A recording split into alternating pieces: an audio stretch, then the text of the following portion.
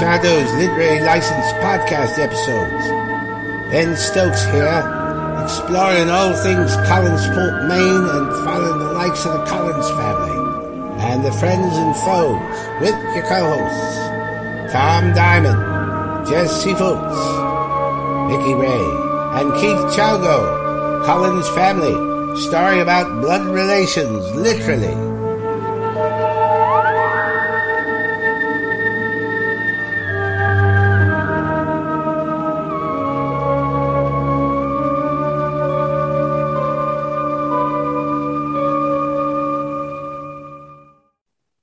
Hello, welcome to the Literary License Podcast, and we're discussing Dark Shadows episodes, October 1969 to November 1969, which includes episodes 853 to 855. I'm sure I screwed that up. We're doing the episodes from October 1969 to November 1969. So it's 856 to 893. 893. And that will get me in the subway with $2.75. We have since slept, people. I was getting a bit confused by these episodes. So, before we get started, I want to let everyone know that we've been nominated for a Rondo Award for 2 awards. Yay! For Best Podcast and for Best Interview with the Don Briscoe Tribute. You left one out, Tom. I left one out? He did. So, I did. We've been we're nominated you for left 2. One out. Nominated for the Don Briscoe. Got nominated for Best Podcast and Tom. And I have nominated you, Keith. I went through the back door on this one for Best Horror Host of 2021. Because we love you so much, even though you insult me all the time. And also because you hired me. And of course, I'm waiting for the latest paycheck. But keep waiting for that, baby doll. If you live long enough, anything's possible. But the bottom line is that, and I don't want to swell Keith's head too much. Don't worry about it. It's always that blown up.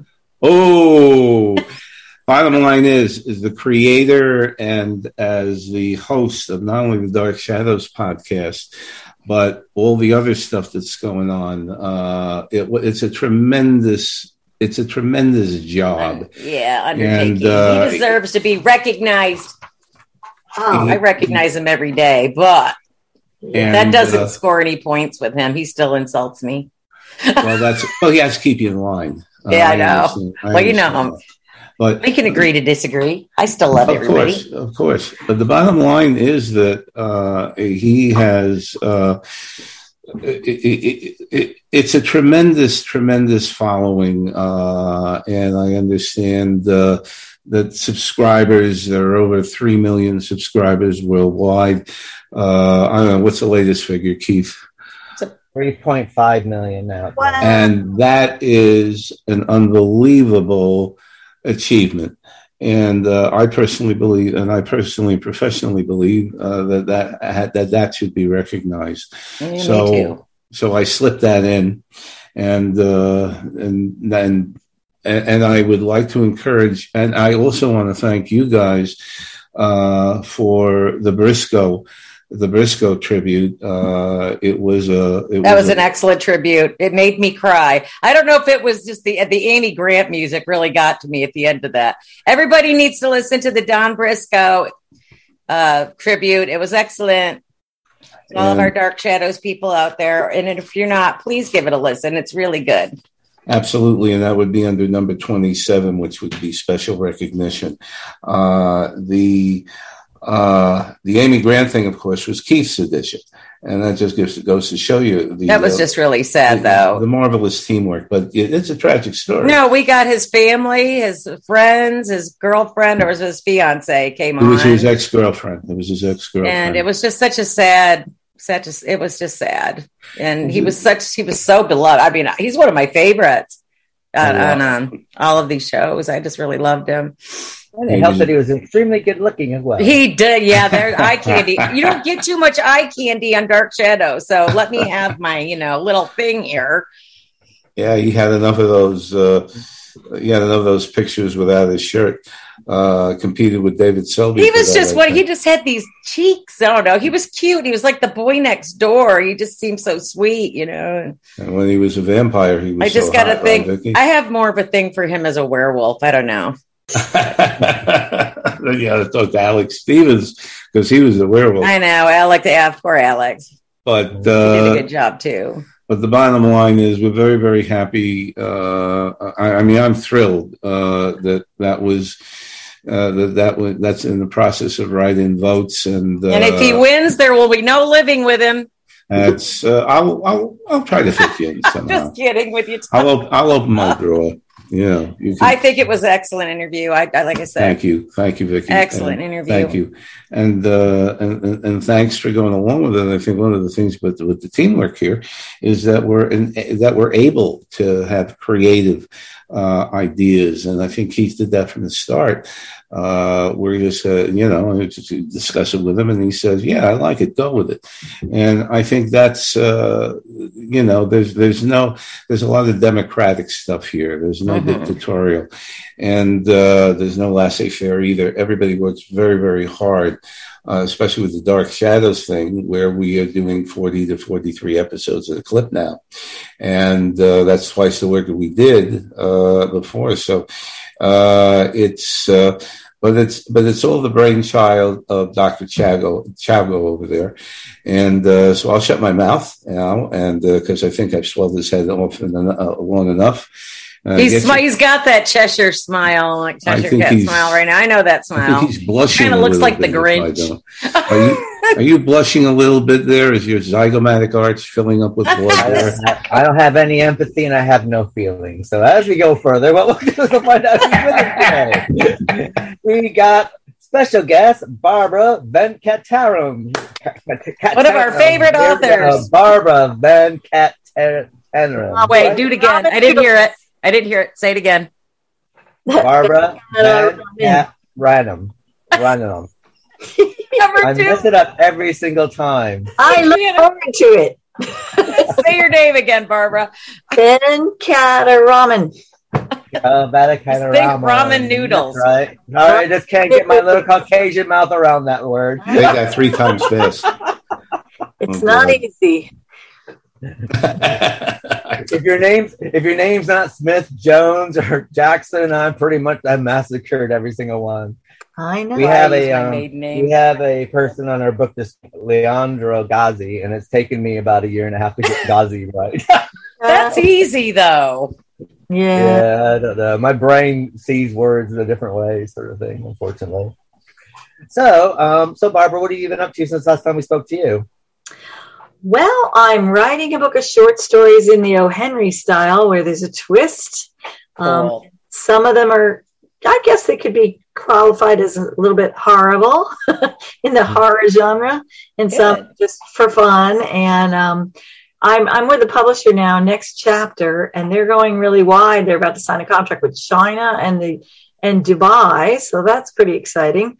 I don't know how much they like cozy mysteries and things like that, but we'll find out. I've read a couple of books by them. They've sent me books to review, and I reviewed a couple of books from that company, so they're good. There's good authors that you're in company with there. Yeah, there's 200 authors, I think, or maybe 250 now. But that's great. They're actually based in Japan, so it says if you ever need to sue us, you have to do it in Japan. I go, I don't think I'll be suing you to sue us. But it's been great. So just that's a fun thing to do. Well, you never know where your audience is coming from. We're like, this is true. We're like number one in Indonesia and places like that. Or Paraguay. Paraguay, Central America, South America. Yeah. I'm trying to remember what Singapore kept coming up on my phone the other day. I go, lots of Singapore. That's so interesting, right? It is. The demographic, yeah. You never know when you're going to connect with people. No, you don't. And we have a huge fan base in the Middle East because we did a song. Because one of our closing credits used for Dark Shadows last month. Didn't you get our song banned or some stuff like that? The song got banned in the Middle East because I used "Put Your Hand in the Hand of the Man Who Stills the Water." Yeah. So, and it got banned there. So I had a bunch of people, Kuwait, asking me where they could get download the music. YouTube getting it up somewhere else, and they were getting it from somewhere else. And so the numbers instead of YouTube were going up like this. In the Middle East, were going up somewhere else in another platform. So it's quite funny when things. For people who don't know, if you have a VPN and you log in under that country, you can get their stuff. Just so you know. So, but yeah, I'll be looking forward to the O. Henry book. Let us know when that's coming out and post it at a time. And yeah, cool. I'll hit you up for a review. Oh yeah, I'm an O. Henry fan. You know, get the Magi. So you can't beat that. That is cool because I like O. Henry. I'll hit you all up for a review. How's that? Yeah, will do. All right, yay. And of course, we have Tom Diamond with us. So what have you been up to, Tom, since last time we spoke to you? Well, watching a lot of old TV. I took a little bit of a break from school, and now I'm back. And Marvelous Mrs. Maisel. Is that good? Everybody keeps talking about it. I've not started watching it yet. Yep, love it. It's in its 4th season now, and it is now streaming every week on Amazon Prime, and it's really cool. And of course, waiting for Outlanders. It's coming out in a couple of weeks. Is it? March, Outlanders, right? March 6th. I got to get my 2-month subscription or whatever, 3-month subscription to Starz so I can watch it and cancel it. Absolutely. And Lost in Space, I have to catch up with the last season of Lost in Space. Yeah, I still got to catch up with that one too. And Star Trek Discovery, I've watched the first couple episodes of the 4th season. Star Trek is really, really running wild. And I believe in May, Strange New Worlds is going to start, and that's the exploits of Christopher Pike. And really? Yes. I didn't hear about that. Yep, May 5th, I believe. And the young Spock. And they've even got characters playing Uhura and someone else. I'm not sure whether it's... Oh, Dr. Mabenga. Dr. Mabenga's on there. Dr. Mabenga was the 3rd season doctor when McCoy had to take a rest in the original series. And this all kind of spun off from from that one pilot. It kind of, that was part of it, and the other one was in Discovery. In the 2nd season, they brought Christopher Pike on. They brought the actor's Anson Mount, I believe, and they brought him on in the 2nd season of Discovery, and along with the Spock character, and people went nuts when they saw that because Spock is the half brother of the female commander, and I'm blanking out on her name. Michael, something like that. But anyway, there's other good stuff. The only thing is now everybody, they're all raising the prices on the platforms. And I mean, what is it? Amazon Prime's going up. What? Netflix is going up. What? Yep. I didn't see any of that. Then you're lucky because Netflix. Why is Prime going up? I mean, how much money do they need? Everything's going up by $1 or $2 or $3 $2 or something like that. Yeah. Why? Why? Because because we like you. I mean, I like the service, but you know. It is something to be dealt with, but and so that's the one negative. But there's a lot of positive stuff coming on there, and I just started my PhD coursework again, and I am got some irons in the fire. So and really wigged out over the Rondo possibility. They're having their ceremony in person this year. Yeah. If we get lucky in Lexington, Kentucky, and I believe that's. If we get lucky, I'll see you there. Yeah, I'm going to go down there. Sharon and I are going to go down there in June, I believe mid-June. So it'll be a lot of fun. So that's what's happening with me, and now I'll shut my mouth and back to you, Keith. And what about yourself, Vicki Ray? What are you been up to? Well, soccer BMX time again on. Da-da, Other than that, I find myself watching. Well, I watched this thing about Boris Karloff. I think I need to watch the last 20 minutes of it. It's called The Man Behind the Monster. Yeah, the documentary on Shudder, right? Yeah, it's really good. And there's a lot of stuff that I just did not know about Boris Karloff. What a life. I mean, just wow. Oh, yeah.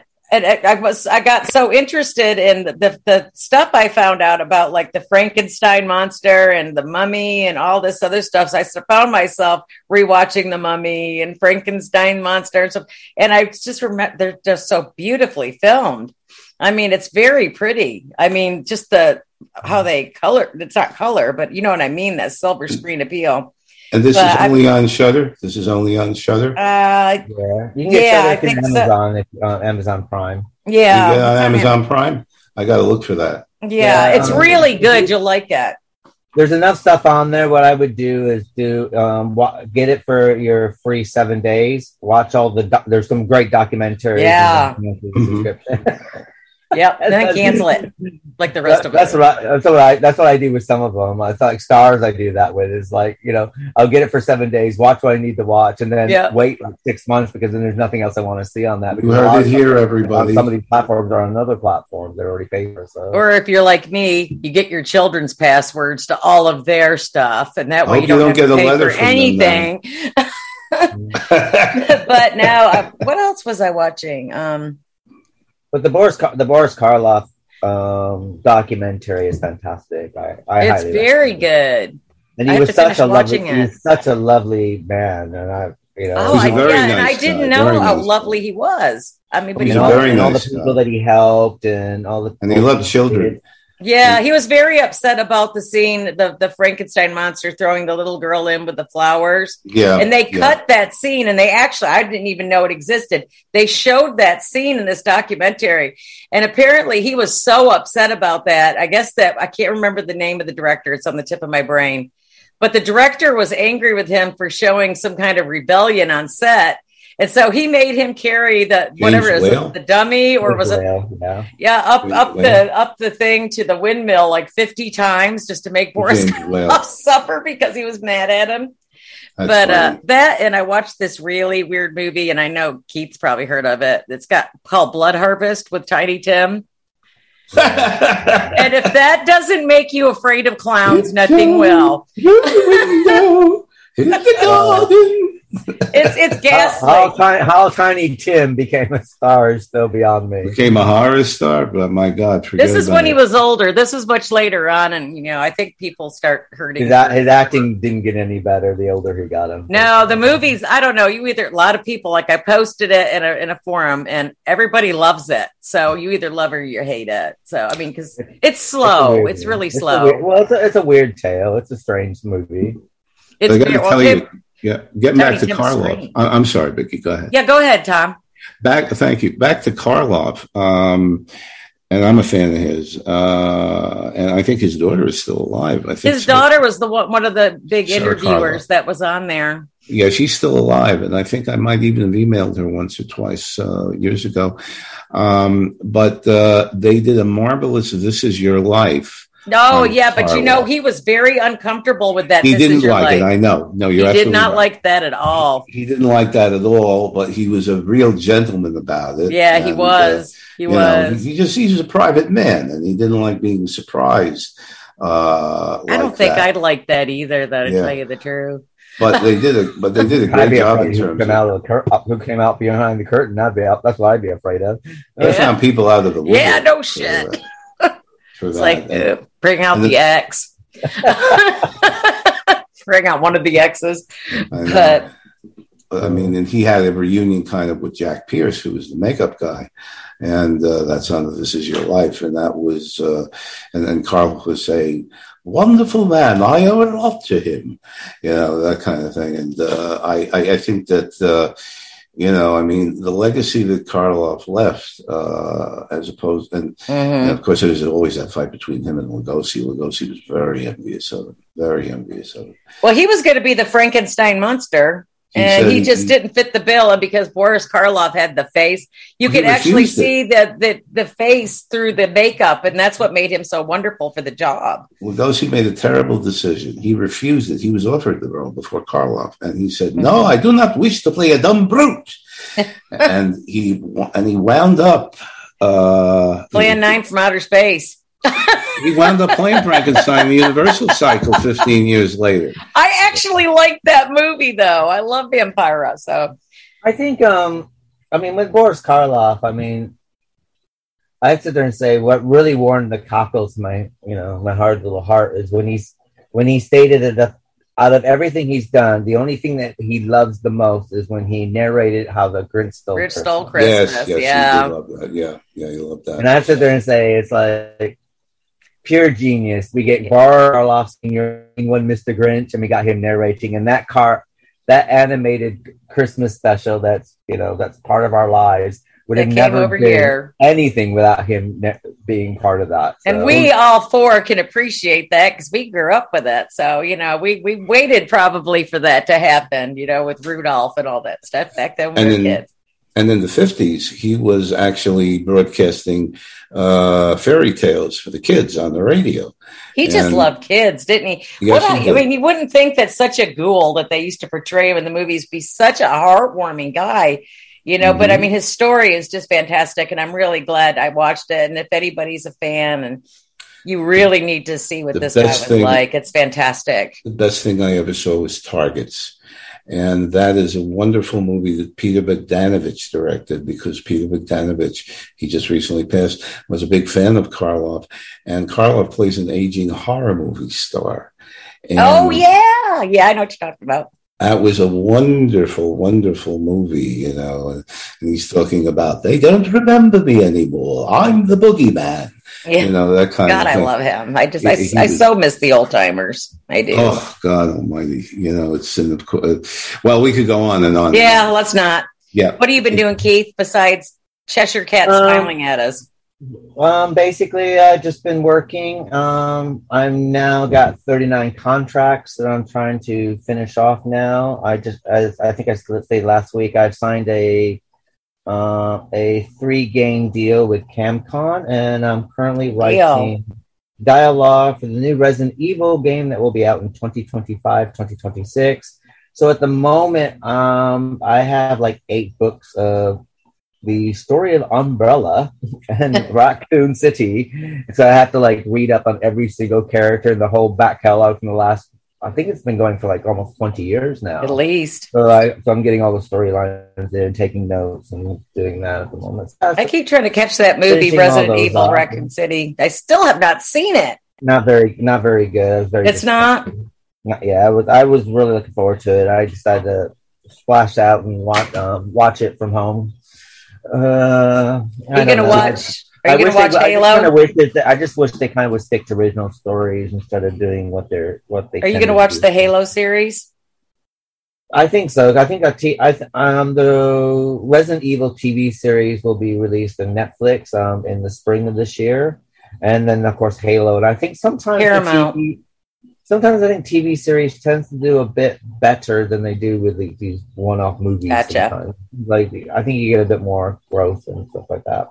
Though I have nothing to do with the TV series Resident Evil. It's just computer games that I'm writing dialogue for. So, how's the situation with COVID in England now? The BA2 COVID at the moment, we are now on the tube system, unmasked. All right. I'm still wearing a mask at the hospital, of course. That looks like that's going to be ongoing. We're now trialing the vaccine that basically cures COVID. So we're trialing that at the moment, and if everything goes well, that should be available in the summertime. Good deal. Which company? We're also now trialing a vaccine for the cure for AIDS or HIV. Yes, that's such a long time coming. So far, it's been showing a 99.5, efficacy, 6-7% success rate. Incredible. That's just God. That is so good to hear. There's so many people. If that goes well, then that will be part of the NHS. You'll be able to get it free on the NHS here in the fall.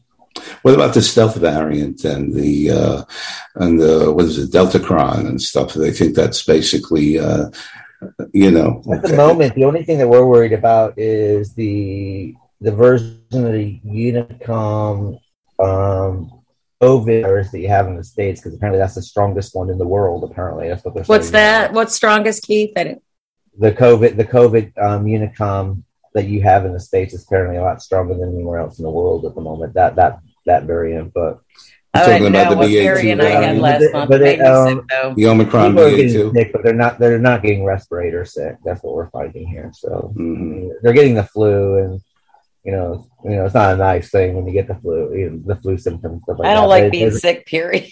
I don't care what it is. But it's not like the first. It's not like Delta or Alpha 2 years ago, where people are on respirators and stuff like that. Yeah, so, yeah. Well, I mean, it's affecting older people, but flu does affect older people anyway. So, but besides that, I mean, work's kind of gone back. I think working from home is still going to be a thing for the next couple of years anyway, which I quite enjoy doing my 2 days at home and 3 days in clinic. So it works out well for me. So that's not bad at all. That's nice. Yeah, that's pretty good. That's nice. What we're going to do now is we're going to cut to Tom's bloopers and special information from Dark Shadows from these episodes, and we'll be right back. Hello, everybody. We are once again back here, Tom Diamond, with the stars and bloopers for the Dark Shadows 856 to 893. Those are the episodes. So let's get to the stars first. So in 859, Karen Lynn appears as Wanda Paisley. And Wanda Paisley is the extra who Aristide recruits, does the I Ching, and is murdered as a skeleton. And aside from Dark Shadows, she was starred in a forgettable film called Orgy at Lil's Place in 1963. So thank you, Karen Lynn, for participating. Next, Timothy Gordon reappears as the ghost of Jeremiah in 862, 867 episodes. Nice to see him again. In episode 867, and I should mention this, we have the return of Jonathan Frid after a month of doing murder at the cathedral in other venues, and he is the return of Barnabas, and we find that he is returned as the doppelganger of the original Barnabas, which Angelique helped him with. So it's good to see that. The fans were very, very upset when they thought Barnabas was killed a month prior. Okay, 868 brings the extra of Alfred Hinckley as Dr. Ian Reed, who treats the Barnabas doppelganger in his office. Mr. Hinckley's date of birth was 9/29/1920 in Kalamazoo, Michigan, and he passed away on February 4th, 1979 in New York City. Mr. Hinckley was in The Doctors, Bob Hope Presents, and the Chrysler Theater in 1963, East Side, West Side, 1963, and he had a role in The Boston Strangler in 1968, which was that movie with Tony Curtis. Marie Wallace is noted for her return as Megan Todd in episode 866, and she is the wife of Christopher Burnau as Philip Todd, who is a new character on Dark Shadows, and Christopher Burnau was Alan Spaulding on The Guiding Light. He died of AIDS in the 80s, and may his memory be a blessing. We see a ship from the producer of Dark Shadows, which has been Robert Costello from the beginning, to Peter Miner in 875 onwards. And I'm wondering about that, and we'll probably get to that in another episode. Now, in 877, the character of Garth Blackwood, Master of Dartmoor, is mentioned. And indeed, in 878, John Harkins appears as Garth Blackwood for a number of episodes. He's a brilliant villain who eventually kills Count Patafi, and Charles Delaware State shoots Aristide in the back, and so that's another way of getting rid of him. John Harkins was born on April 5th, 1899 in Pomona Valley, California. And, excuse me.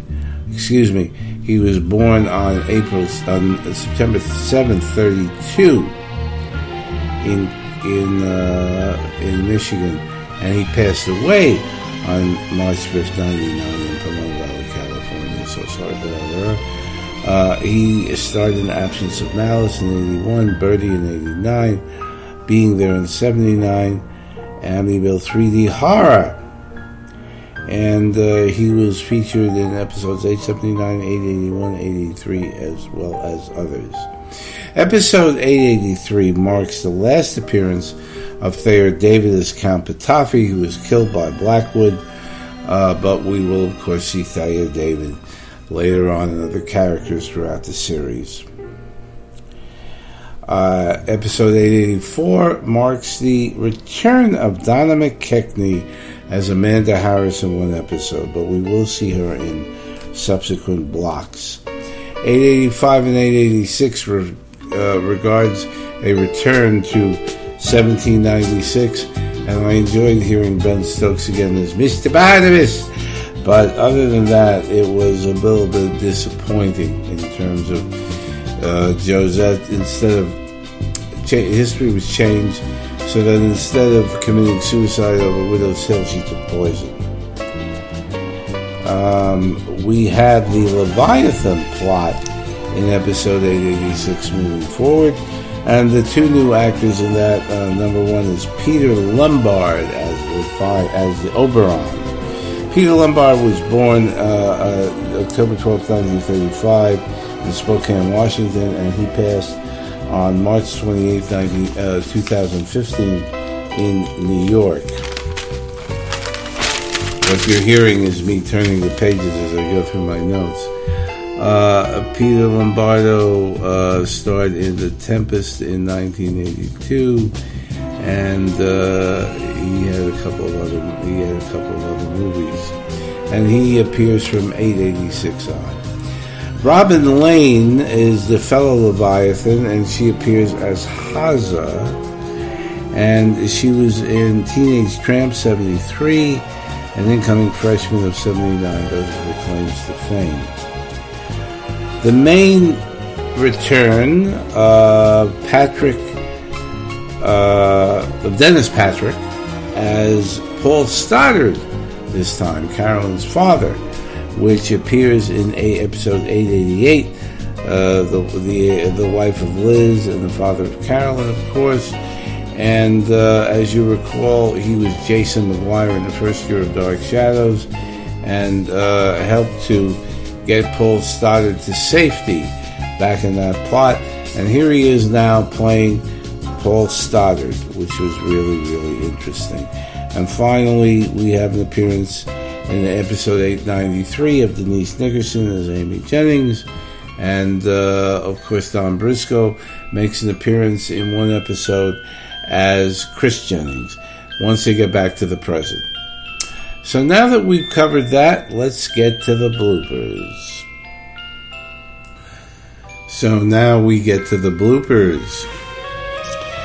And we see one in 866 right away where the famous Collinsport fly flies through the drawing room stage to the left in the beginning of the episode. And by the way, there aren't a lot of bloopers in this block, thank goodness. Although there are a few that are definitely worth mentioning. And once again, I'm bypassing the shadows of the mics on the walls and the shadows of the cameras and so forth, unless it's absolutely necessary. In 856, you'll also notice that Thayer David, when being pushed bumps into a wall in Thayer David's room, and apparently that's a secret passage, and the door opens up, and of course I didn't think that they were going to put him in there, and so it does seem like an accident. There was also some coughing on stage that you should look at during that episode. 1861 has a blooper in that Klieg lights are noted in the Collinwood Mirror, and you'll see this throughout some of these episodes where there's just a big array, looks kind of rectangular, of Klieg lights. And you'll notice that in the mirror where various characters are talking. And in another episode, you can see Klieg lights in a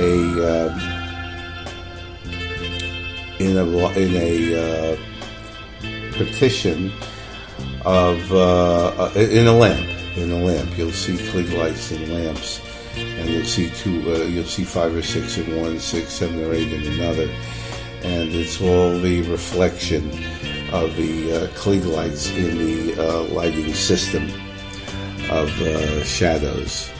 864 is noted for a couple of bloopers, but the one I want to mention, which is a famous one, is that when Pansy visits Charles Delaware Tate, Roger Davis, in his studio, and Roger opens the door and lets her in, and when he shuts the door, the window next to him, and I think it's the window shade, crashes to the floor as Roger shuts the door. The curtains over the window shade stay intact, but you can see the window shade underneath it crashing to the floor with a clatter, a very famous blooper, and Roger actually looks in that direction as it happens and then just picks up with his lines like the pro he is. Episode 866. So if you look at Josette's portrait, up to now, the portrait has never been signed. But, of course, in order to help the plot of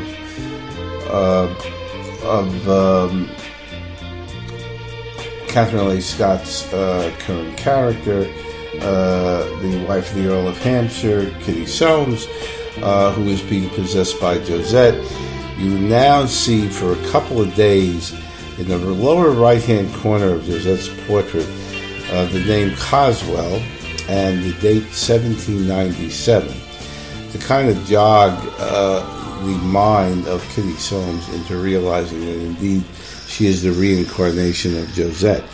However, the idea of it being painted in 1797, when in fact that portrait was delivered in 1795, still bears some scrutiny.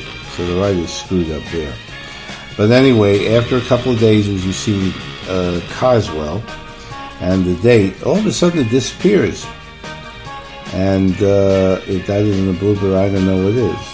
In episode 867, which is the first episode where you actually see Jonathan in his coffin with the stake through his heart, prefatory to the doppelganger Barnabas showing up, and that's a great scene actually when Edward and Quentin bring the doppelganger Barnabas in to look at the coffin, and the coffin is open.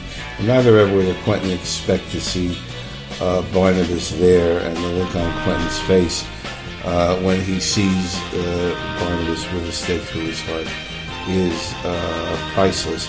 But in 867, Jonathan is actually breathing, and you can see his chest going up and down as the stake vampire in the coffin.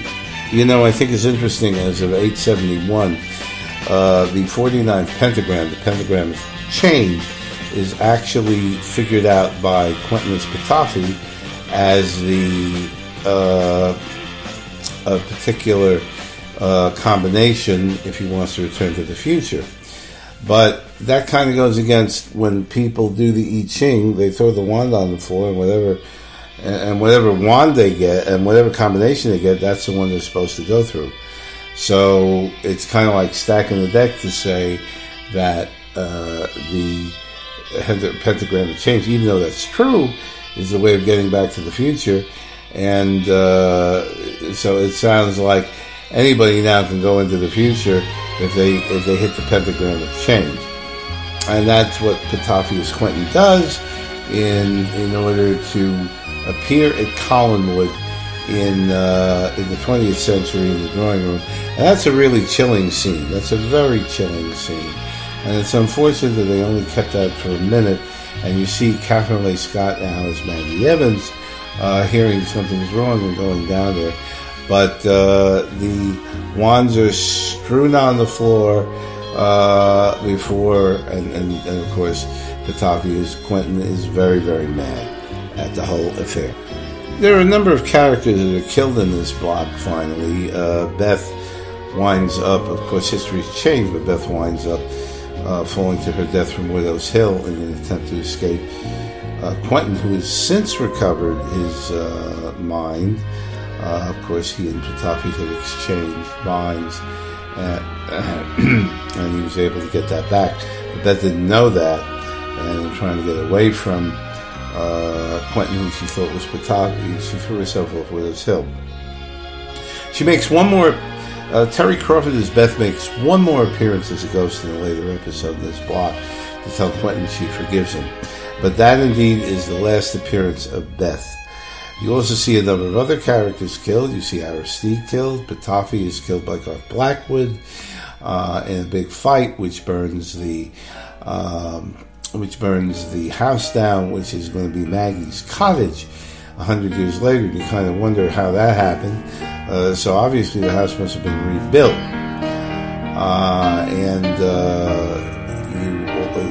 So you have a number of characters being killed off. Evan Hanley is killed off as Humperdinck and Estredo. All this is... But that's not the last thing you see of Humperdinck and Estredo, because he will come back as a character in another block, and that will be very, very interesting to see.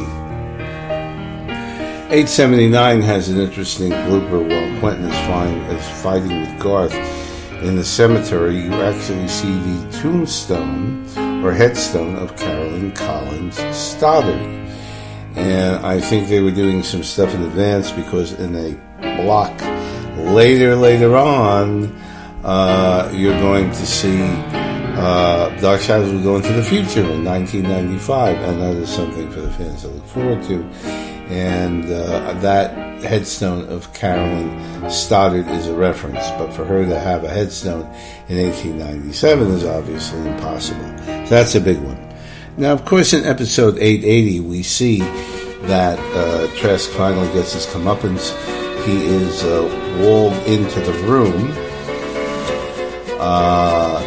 Judith and Tim Shaw brick wall him into the room, which is a reminder of the way Barnabas walled Trask up in the basement of the old house in 1795. But if you remember, when David and Amy in the prior block first discovered the skeleton of what was Quentin, there was no wall, and they basically broke their way through a panel. And then the door was right there, and they were able to open it, and the skeleton was dressed in Quentin's clothes. Now, of course, the skeleton will be dressed in Trask's priestly or reverend clothes, and this goes to show you that Barnabas, by coming into 1897, changed history completely, and so it is now at Trask that is walled up. And it is basically the writers, and of course, Dan Curtis realized that they were going to keep Quentin on because of the popularity of David Selby, so they had to switch gears, and instead of Quentin being walled up, it's now Trask.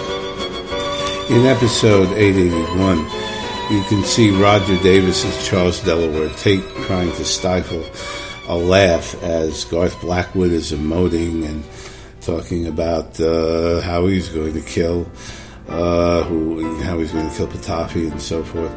and he kind of hides a grin and he bends his head down. So look for that one. And he recovers very quickly, and that's a tribute to Roger as an actor.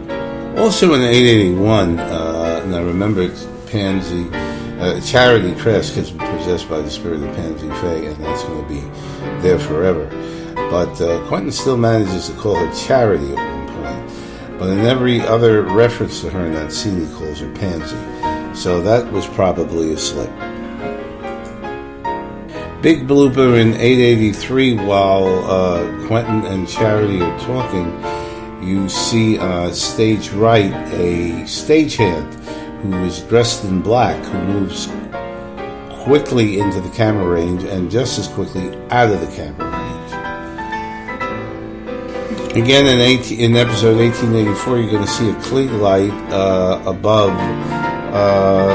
the Charles's studio. And remember to look for the Klieg light, by the way, in the mirror of the foyer at Collinsport. There's a nice big Klieg light that is shown when the camera focuses on the mirror. 887 has a great blooper. They had gone back to 1796 for 2 days and then returned to the present.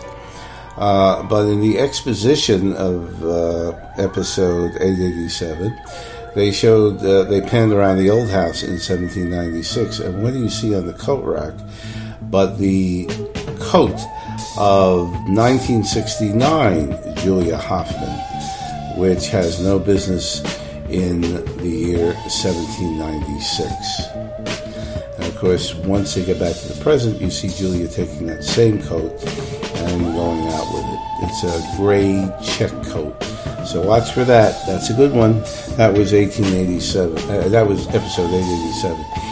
And in 886, not that it's a blooper, but it is the first time that Jonathan Frid bites Grayson Hall as Natalie Dupre during the 1796 flashback. So finally, Grayson Hall got hers from the big guy. Episode 887 has the blooper of being able to see 6 Klieg lights in the light that is covered by an 1890s kind of bowl.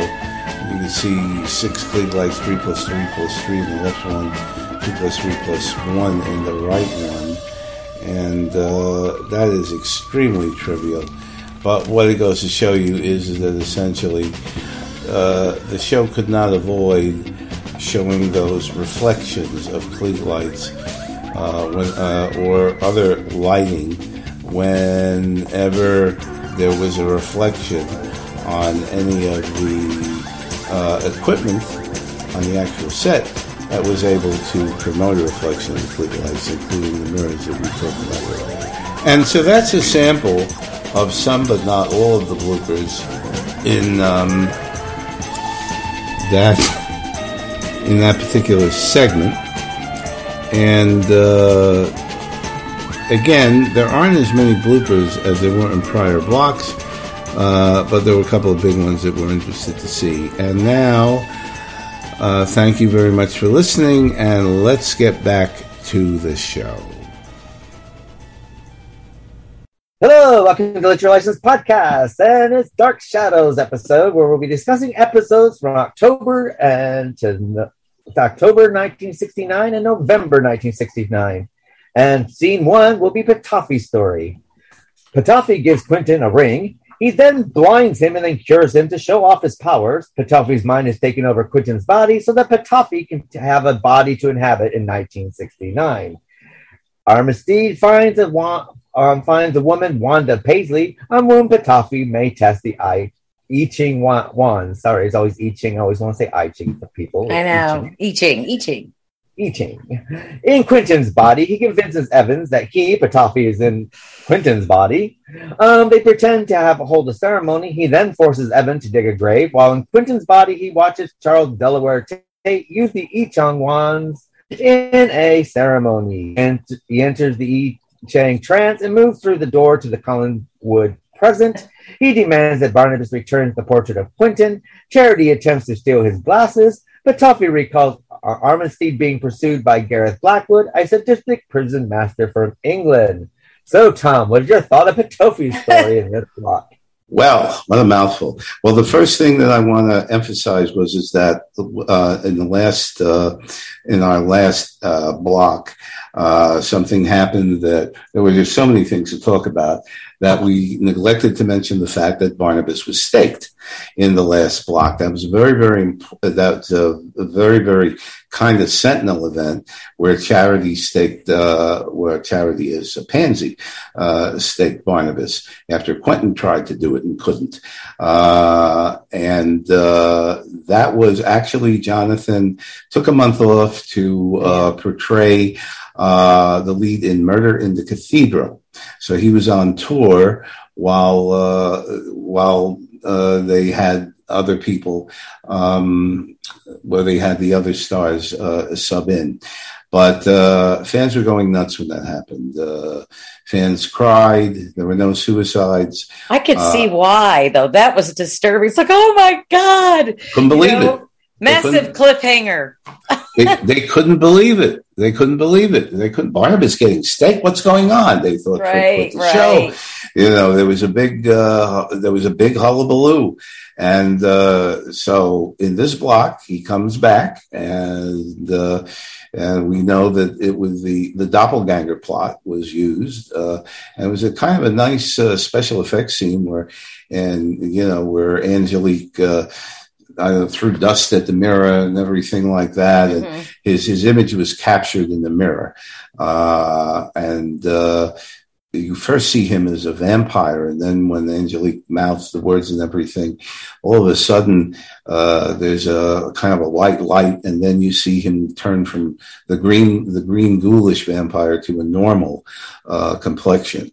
Almost oil of Olay. And so quite frankly, so that is something to be mentioned. Do any of you have any comments on that, before I proceed to I thought it was quite nice to have Barnabas out of the picture for a little while. Yeah, let everybody else characters some room to grow. It left a bit of mystery. It gave us something different with him as well, for him not, Absolutely. Though I have to say that no one seemed to be mourning his death very much. Just kind of like, and I found, I have to say in this block of episodes, there just seems to be, because we are closing up the 1897 storyline in this block. Right. But and like the 1700 storyline, we do get a succession of people being killed off in succession, and yes. We'll be discussing with it later. It seems like they go and it's like, okay, they're gone. Beth commits suicide, comes back as a ghost, throws herself off Widow's Hill. Why does everybody want to jump to their death and splat like that down there? It's like everybody wants to jump off that cliff. Well, it's like she tripped in order to get away from Quentin, who she thought was she thought the coffee, so on and so forth. Yeah, I know, but they always go to that cliff. Well, it's the only cliff in town. So. But there's a cliff the next town over in case it's taken up. Yeah. If there's a line in Widow's Hill. What I quite liked is the way that we will discuss it. In a couple scenes later on, is how they were able to bring him back, and that made everything very, very interesting, and it made the audience start second guessing what the hell was going on. And we were so pleased to see him back, and we didn't know how that was going to be explained. And that scene where, of course, Edward thinks he's and it's amazing to me that nobody ever thought of taking the stake out of his heart. That would have been the one way to revive him right away. And nobody. Don't everybody know you're supposed to stuff their mouth full of garlic? And you're supposed to cut their head off. Does everybody just forget everything? That I think would have been. Well, I also think that I don't think there's not a lot of beheading going on in daytime television. The censors wouldn't have allowed it. Censors wouldn't have allowed it, I'm afraid. So tame. But that scene was marvelous. And of course, you had Sybil Weinberger's music of shock and surprise, and Robert Cobert, where they open the coffin expecting to find it empty, and they've got the gun poised to his heart, and Edward says, if that coffin is empty, use that gun, Quentin. And Petofi, as Quentin says, with pleasure. And then you open it up, and then you see Barnabas with the stake, and then you see the other Barnabas, a great double effect. And the look on Selby's face is pure. It's gold. It's really gold. I mean, Petofi thinks he knows everything. Right. And Petofi loves to be in control. Well, this is something new for him. And he just like, what? That kind of thing. And, of course, Edward is apologizing all over the place, but it's a great scene and probably one of the best scenes in Dark Shadows. And it was in Mary O'Leary's recent documentary. That's one of the first scenes that she has on there. So, but getting back to scene 3. This is of course the Petofi switches minds with Quentin. And I think Selby did a great job as Petofi.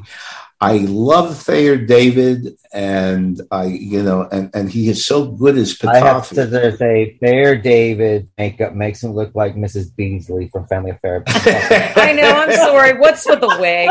I could almost get the Coke bottle glasses, but what's with the wig? I mean, we all remember the 60s and the 70s for the most part here. I don't remember hair like that. Petofi, not even on Jerry Garcia. Thayer David is a great actor. And I love great Jerry. Ben Stokes. Great Petofi. I don't think he did very well being... Thank you.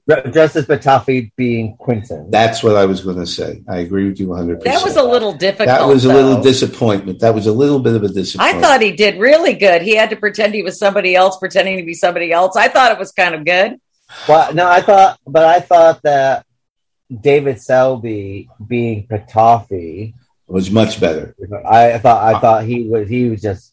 Selby's extremely strong. He was relishing every moment of it. He was super. That's one thing about Selby. He can play the evil character very well. And also when he's doing the ceremonies and chanting and he looks up to the sky and the devil and he surprisingly I didn't expect that out of him until I watched the episodes again, because of course I watched them when I was back when I was a kid.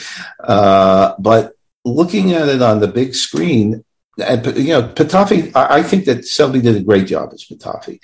And he really scared the hell out of everybody. He was evil incarnate. And I really wish when we were interviewing David Selby that I would have asked him about Count Petofi. I could kick myself now. Well, maybe we'll interview him again one day. You never know. Yeah, maybe we'll get a hold of him. Before this. But again... okay, so Evan Hanley, I think is, I think although Humbert Allen Estrada can do a great job when he chants too, but I think already it was getting kind of old with Evan Hanley.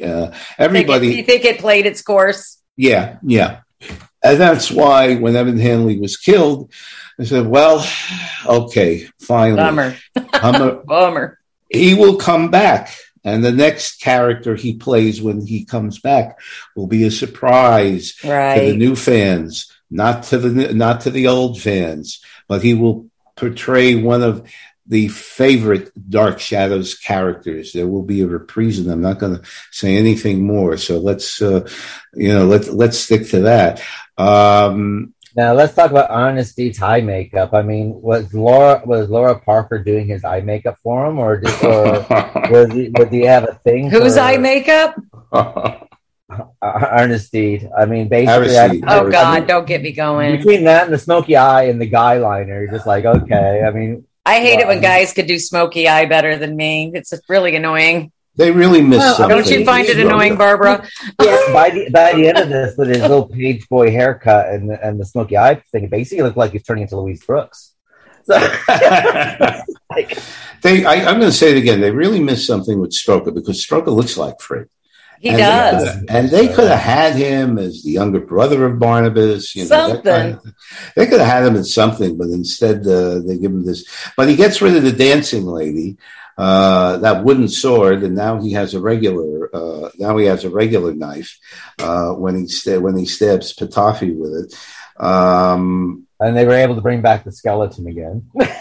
That same skeleton. So that's in another one. Yes, that's the other one. Oh, and Garth Blackwood, and that's from Dartmoor. He's the prison master from Dartmoor. He played Johnny. Johnny? King Johnny. What was No, that wasn't. No, King Isn't Johnny that Romano him? Is that the Paul same Michael. Actor? No. Just like him. King Johnny Romano was Paul Michael. Why does he look just like him? This guy, Garth Blackwood, was played by John Harkins. And I thought they were same one. And John and I got to tell you, he was, and he tried to get that Scottish accent in there a little bit, I am the master of Dartmoor, and I have come to get to justice will be done. He had issues. He definitely had issues. Well, I didn't even think of it as trying to be Scottish. I was like, okay, what accent's that? Cockney. We blame it all on the Cockney accent. He did some other stuff too. I'm blanking out on it. After Dark Shadows, but that was certainly, and I think Harkins came back in another character, and you'll see that you'll see that later on. But I think he did. I think he was a really menacing villain. He did. I wouldn't want to meet him in an alley on a dark street. And he and Ptolemy had the eventual fight, which led to the death of both of them. And the only thing is that the house, and this was in Charles Delaware Tate's house, which was the same set that's used as Maggie's house in the present. So that all burns up and so forth, and the house is in ruins and disheveled. And now you take a look back, when they go back to 1969 and it's in this block, the house looks perfect. So, I don't know. It must have been rebuilt. What happened to Donna McKechnie? Who? Once. Amanda Harris. She was in one episode. She is so beautiful. What happened to her? She was in one episode. She went to New York City. Everyone wanted the jumper bones, and then she went to New York City. She went to New York City, and Quentin went to New York looking for her. It's like, what happened to her? And there's a brief scene between the two of them, and she's so thrilled he's there, and he has to tell her it can't work out because he doesn't know where the the portrait is, and he doesn't want to. Well, that portrait really did kind of get lost in the shuffle a couple times, didn't it? Well, it turned out that Charles Delaware Tate painted white over the portrait, but I thought that there was a discontinuity, because I thought that when Ptolemy as Quentin was going to go into the future, he packed a bag and he told Charity to bury it like a kind of a time capsule. Yeah, he did. And I could have sworn he put the portrait in that time capsule. So now all of a sudden it's in Charles's house, and I don't see how the hell that happened. So that's maybe another discontinuity. Maybe the writers forgot it. I'm sure. I vaguely remember how he got that. I don't remember how he got it, but he got, gosh, that is a good question. I know what episode to look for it, though. Good for you. I'll figure it out. And maybe an enterprising fan will write to me saying, "How dare you say that?" This was at line 659 of episode 686. Well, that granular we don't get, but I thought that I'm trying to remember. I kind of wish that they had kept Ptolemy on, and now you would disagree with me, Vicky, but I kind of wish that they had kept Ptolemy in the present. Somehow Ptolemy comes to the present and starts instead of he was just a frustrating villain. That's all. It's just like he always was ahead of everybody. And he just couldn't ever seem to thwart him. And that hand, oh my God, that hand. The hand was everything. The hand. My problem with the coffee is that to have a good villain, they should have some kind of chink or some kind of weakness. And unfortunately, Ptolemy had no weakness. And sometimes he didn't kill Johnny Romano. You kind of need a little bit of a weakness because that helps you identify with that villain a little bit. He did in the beginning because Johnny Romano was the one person that Pitafi could not harm because Johnny Romano, when he confronts Pitafi and everything, you see Pitafi tries to use the hand on him, and Johnny Romano grabs it, and he's as weak as anything. He can't do anything. He's immune. So that was his weakness. But then it was taken away when Johnny Romano was killed by Aristide. So at that point, the next time you see a weakness is when his hold and possessing Quentin is starting to be weakened. The power of the hand transfers from Pitafi to Quentin. In fact, Pitafi wants to make Barnabas a vampire again, if you remember, and he touches Barnabas and nothing happens. That's because Quentin now has the power. And when Quentin realizes he has that, then that's how Quentin is able to transfer his mind back to Pitafi, because now Quentin uses the same trance. So that's a story. That's a story there. And we also get the death of Aristide as well. So the death of who? Yeah. I know you guys like Aristide, but I found him most annoying sometimes. Well, I quite liked him, but I thought at first he was quite a strong character, but then it got to the point where they didn't really do a lot with him. I think it's not for the Dark Shadows curse, because what happens with Dark Shadows is like it has all these great characters, but then when they start to have to move them around in this chessboard, some of them kind of get left away for a while, and then they disappear. And then when they come back, they tend to sometimes to be a little bit weaker, or something's going on with them that the writers have lost concentration with that character a little bit. Barbara, I have a question for you from a writer's standpoint. What do you think of all these plots? All these, like he's got like 7 plots interweaving, interconnecting, all going on at the same time in the soap opera environment where there's this production and things have to get done every day. How hard is that from the writer's standpoint? How hard a job is that? Well, you should really ask George R.R. Martin, who juggles a lot of balls. But in my opinion, I mean, every character and their personality and their storyline is like a quiver, an arrow in your quiver, and you can always take it out when you need it, put it back. Sometimes I say, I need a character who can fill this plot hole, and it turns out to be somebody, maybe I thought was minor, and then they turn out to be a major character. But I was thinking about, you and Vicki both said it was a soap opera, and it really is a soap opera. So the characters are constantly leaving and coming back and changing. Yeah. But I also thought of it as like the parent of Supernatural, where people die, they come back as a ghost, they come back as whatever.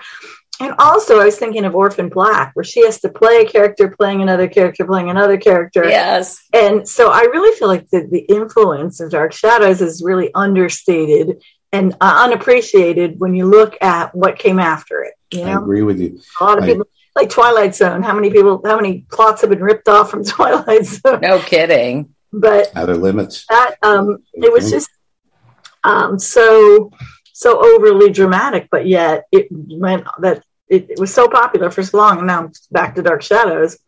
It really spoke to people. Their fears. I mean, I was 8 years old when this first came out, and I remember the one. I accidentally saw Dark Shadows on TV, and it scared the crap out of me. I mean, I used to sleep with like a T-shirt around my neck, so like the. Did you really? I did. My mom was like, "What are you doing?" And I said, "No." That's great. So Dark Barnabas is coming to get me. We have a history, and Barnabas. I always thought he was like. I liked Barnabas the best. No matter who came and went, he was the guy I liked. But it's confusing to have so many characters. I mean, even just reading the plot summaries, you're just like, who? Yeah. Or they're a person who used to be someone else, and now they're in the future, in the past. I mean, the repertory company gave themselves so much leeway to just do whatever the heck they wanted. Like they're like, okay, let's just kill this person. Then we'll bring him back as a ghost. Then we'll, turn him into a vampire. Then we'll turn him back out of a vampire. And so it gave them a lot live. A lot of plots, and people liked it. I should say that when I refer to it as a soap opera, you really, it has certain melodramatic elements in it, which are reminiscent of, but it was not the usual soap opera that was on in the 60s, where boy meets girl, boy gets girl pregnant, boy marries girl, boy divorces girl. In Dark Shadows, it's boy meets girl, boy bites girl, boy turns girl into vampire, then boy pushes girl off cliff. But the sister is a werewolf. Then we go back in time. Then we go forward in time. Then we go back in time. But the themes of love and betrayal and, and being faithful and being unfaithful and tricking people. And the same as is in soap operas. I mean, everyone has their own agenda. In fact, that's one of the cardinal elements of Barnabas. You betrayed me, that kind of thing. And he's always strangling Julia. Everybody strangles Julia. Have you noticed that every male character at one time or another has tried to strangle Julia except Edward? And for the first time, or Louis Edmonds. And for the first time, it's easier to strangle because she always wearing comfortable shoes. And for the first time since Grayson Hall started playing those roles in the 1796 two-day thing, which we'll talk about, Barnabas finally bites Grayson Hall as Natalie Dupre. Yes. Grayson Hall must have had fun with that. She finally gets bitten by Barnabas, and Fred really hammed it up. He really hammed that one up. They had such chemistry. I mean, as friends or whatever, foes. I mean, the chemistry between them is just, there's no way to deny it. I mean, they were great together. Well, what I also liked was, and this I thought the writers were interesting, in that they developed a friendship between Julia and Angelique that had never been before. Yeah. I was like, whoa, what's going down here? Well, this is unusual. They decided to help each other out. I don't think Angelique had kind of grown since all. If you take a look at the Angelique of 1897 near the end of this block and the Angelique of 1795, Angelique's not envious of Julia anymore. She realizes that she has nothing to feel threatened by. She knows that Barnabas is not interested in her that way. So there's nothing to feel threatened by, and they come to a meeting of the minds, and it's fascinating to see. I mean that is definitely unexpected. It's one of the more clever changes, I think.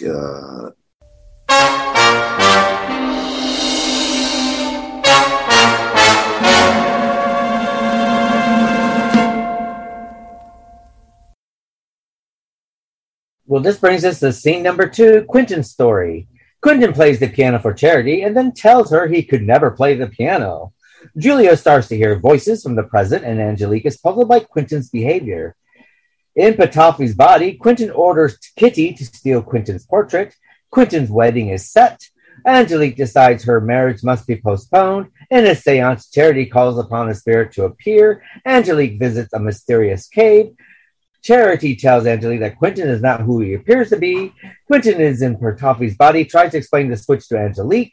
Angelique tries to convince Armistead to save her.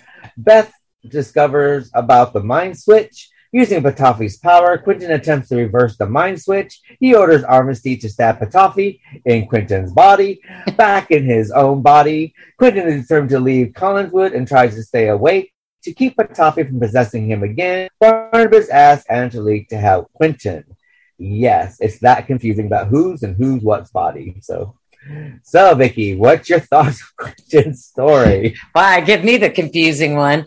Oh, gosh. Okay. I wasn't really surprised Angelique wanted to postpone her wedding to Quentin, because I think at that point she knew that Petofi had taken over Quentin's body, correct? I believe she had been warned. Yes, she was. Either that or she didn't like how he was all over her, because let's face it, Petofi probably hadn't gotten any in a long time. And now that he looked like he was Quentin, he was just like after all the good looking women in Dark Shadows that week. But he couldn't really use his smooths, his game to really draw in the women and get what he wanted. So he had kind of like use another kind of way to do it, didn't he? So well, yeah, because let's face it, Count Petofi's not really that pretty to look at as opposed to Quentin Collins. Because let's face it, David Selby was a lot of eye candy back then too. And Angelique, Angelique is fickle because she's always trying to force other men to marry her. Mm-hmm. And she's such a beautiful woman. They make this beautiful woman look like she has to force a man to marry her. I mean, I find that annoying sometimes. I'm sorry. Because she can have anybody she wants. I think you also have to, but you also look at Angelique is that she's not demure, is she? And we're talking about 1897. And if you're a hard, strong, strong-minded woman, God forbid, they're not going to be really drawn to you at that time because at that time, women weren't people. Well, look at Kitty. Kitty Joan Bennett. The women were not people; they were owner. I mean, that's something basically. Unfortunately, but look at Joan Bennett. Yeah, don't get me going. Don't get Barbara going. But I mean, but Joan Bennett is a real interesting. I mean, at first they have her as a meek, servile. I love how she gets sparky. And then she gets the money in the will, and she turns into the master of Collinwood. That's what happens. But that's what happens with women, though. When they're young, their ownership. If something happens, they never get married, and once they pass a certain age, then they become a matron, which is totally different from being a woman, sort of thing. She married Trask. She fell for that like a ton of bricks. And she'd never been laid before, and she never had a boyfriend. So how do you know she'd never been laid before? She says so. She said she's never have to be married to get laid. Before she married Trask, when she tells about her storyline, she said she's never dated anyone. That's true. And she's never been married. She's probably a virgin. And so probably knowing Trask, he's probably going to keep her that way because he's running around with other women. He wants Amanda for a while. Well, that's right. He wanted Amanda, but it's not like he was going to go anywhere. Amanda wasn't going to have any of that anyway. Well, first she liked Tim Shaw. Gotta remember that. First she liked Tim Shaw before she met Quentin. And then Quentin romanced her. And while he was romancing Beth. I think she's the only woman Quentin ever really loved, is she not? He loved Beth. He loved Beth, I think. Well, he loved Beth, but not with that big grand passion that he has for Amanda. That's true. But Amanda's not even a woman. Well, Amanda's an illusion, human. But she's still physical. But he doesn't know that yet. He doesn't know that. He doesn't know that. I mean, that does all come out later on. That's right. That's right. I mean, we'll get more into the Amanda one in the next scene. That's right. And it turns into a privacy kind of thing. Sure. Okay, you got Petofi. I mean, he was at this point, Quentin's still trying to reverse the mind switch as well. I was really frustrated for Quentin. I think he did a good job. I think Petofi doing Quentin, he did a good job because I really felt sad for Quentin being stuck in Petofi's body and how frustrating that must have been for him. It's like, it's me. It's sort of like Horton Hears a Who. We are here, and nobody's like, no one's paying attention. But he realized that when he was telling everybody, they were all saying, "Oh, it's too fantastic! It's too fantastic!" Everybody, all the characters are saying it's too fantastic. Out of all the supernatural stuff that happens to these people on a daily basis, they're a little freaked out by a mind switch. Yeah, all these characters suffer from like Alzheimer's. They don't remember anything that happened like a week ago. They don't. Well, they're really hopefully in a good place rather than a bad place, since you talk about Alzheimer's. Mm-hmm. And by the way, Vicky, the answer to your question is that Quentin as Petofi told Angelique the whole story. She went to see him in the in Petofi's little stone dungeon or whatever, because she's saying, we had an agreement. Why are you reneging on the agreement? Because she thinks that the mischief that's being worked is Petofi's doing. And Quentin as Petofi says to her, "You're the first one I should have told about this." And she believes exactly. it. But you know something? Yeah, if she had been the first one, we would have had this plot resolved in a week rather than a month. I mean, they wanted to stretch this out as long as they could. And I'm kind of glad they did, only to see David Selby act the way he did as Pitafi, and I think it was in my mind it was marvelous. And I just think that although yes, you hear the desperation coming out of Thayer David as Quentin, but he's not able to mimic the same stuff as Quentin, because Quentin is always very sarcastic. Right. He's always very sarcastic as Quentin. One of my favorite traits. All the one-liners, like when Angelique says to him, "I'm going to be a beautiful bride," and Quentin says, "Yes, and I'll be a miserable groom." Yeah. That's the kind of thing that you don't see in the writing in This is true. That is a good point. I have to admit that, because he wasn't sarcastic, but he was so desperate. He had never been put in that kind of position of desperation, because this is a rich playboy that just doesn't have, care. Now he's got all this stuff going on. Do you think this about switching people's minds and other people's bodies, do you think this was like the catalyst for like Freaky Friday and movies that would come out? You never know. I mean, when was that first one done? Like the Freaky Friday was in the 70s. Was it the 70s? Yeah, Jodie Foster. Possible. About, wasn't it? 75 or something. Dark Shadows set the ground for so many things. It did. It really was a pioneer. So the sympathetic vampire. The sympathetic vampire of Frid. You've got Twilight. You've got sparkly vampires like that. Yeah, well, Frid wasn't as sparkly. He wasn't sparkly. I liked him in the beginning, though, when they made him look really kind of like with the eyebrow thing going on. They really got a thing for unibrows on this show. Have you ever noticed that? Funny.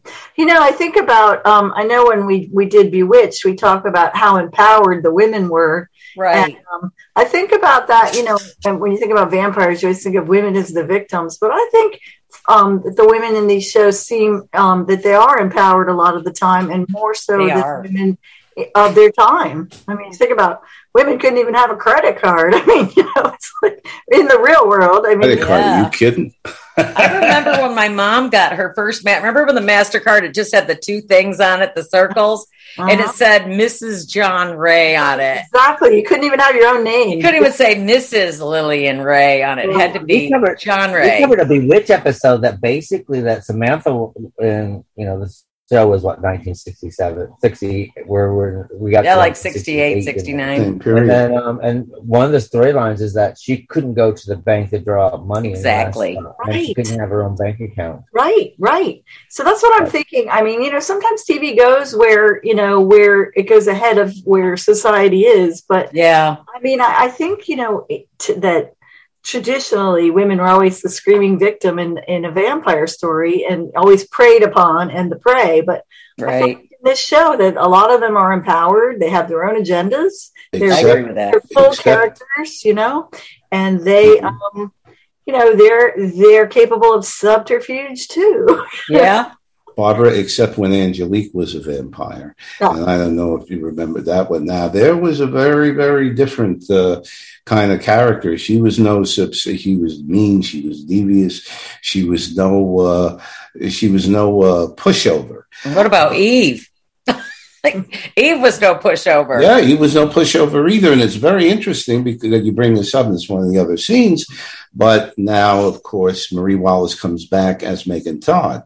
And Megan Todd is the Father Knows Best housewife at first. It's like, dang, what a switch. What versatility. But I think that was more of what was kind of expected. But Judith, I think, is very interesting because first they have her as a weakling, then they have her as a control freak, then Gregory plays with her head and sends her to the sanitarium. And Keith, what a great job they did on her. She comes back raring to go after him.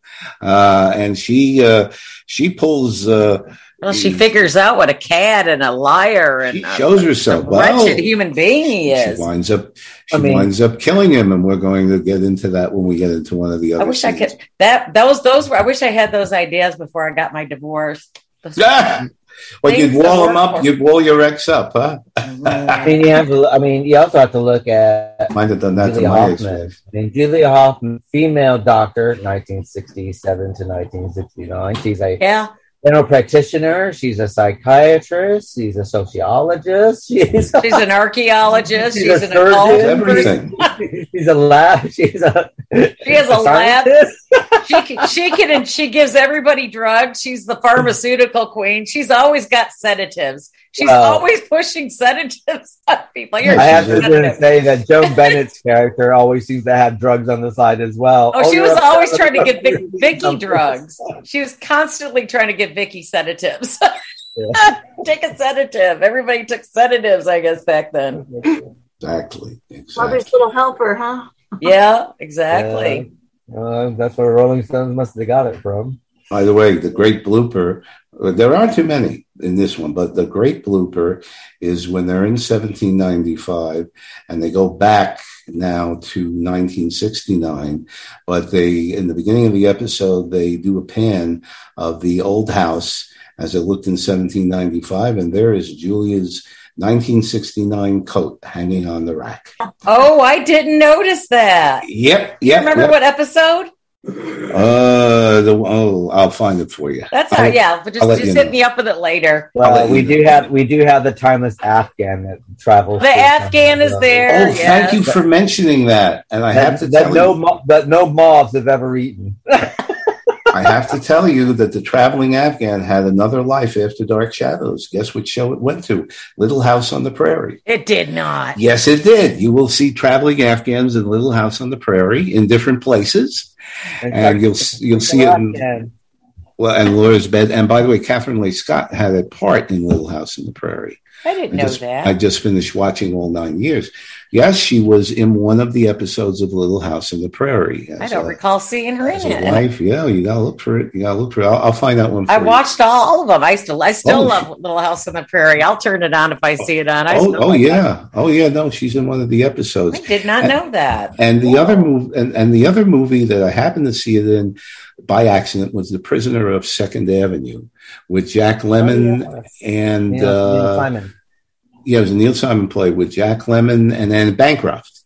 Cool. There's an Afghan in his apartment. So yes, everybody, there is life for the traveling Afghan after Dark Shadows. Well, that Afghan really made the circuit. That and the Collinsport Fly. Yeah, the Collins. I'm thinking of starting a website called the Collinsport Fly. You should. And all the Collinsport Fly fans will get on. I know Keith gets there. That's funny. That totally went there for a second.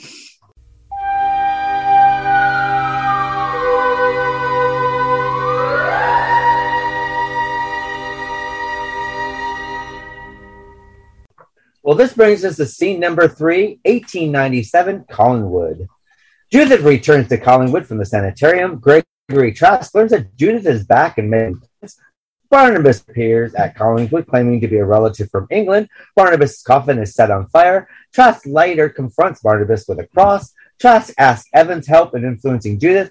Judith orders Tim Shaw to brick up Trask inside Quentin's room. Trask calls Judith on Quentin's telephone and begs for mercy. Blackwood spirit seeks revenge and Armistead. Blackwood. So, Tom, what's your thoughts on this part of it? Blackwood is a real bad penny. I just keep popping up wherever you go. I actually love this bit. Actually, Judith, I love him to death. I think without vengeance. I love him. Judith get some proverbial balls. It actually does. But let me ask you a question. So Trask cannot make outgoing calls. When he tries to, he can't make outgoing calls. Yet she's able to call him. How do they do that? I don't know how they did that, but I guess it was just a line in. I guess they had line in, like intercom stuff back then. Maybe. Probably called. I don't know if he had that in.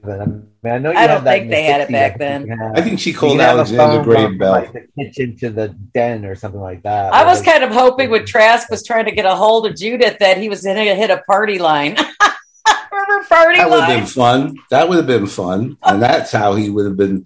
He would have been let out, and then Judith would have been arrested. for it. No, she might have tried to buy her way out of it. Not to mention Tim. Was it Tim? Briscoe. Yeah, I thought I have to sit there and say, as we're wrapping up 1897, did you feel like when you're watching these last episodes for 1897, sometimes it felt like you were missing an episode somewhere, that something's happened somewhere, and you're like, wait. I actually fell asleep for 10 minutes during one because I was watching it late at night, and I immediately had to go back and watch it because I could not go on to watch the other ones because I couldn't miss any of this. You could not miss any of this, or you were screwed for the next episode. Well, that was why it was very complicated. The fans and the famous story, even the writers forgot what was going on, and they went out into the street to talk to the fans and ask the fans about the plot line. I don't know if you're aware of that, Barbara. That's a very true story. That's a very funny story.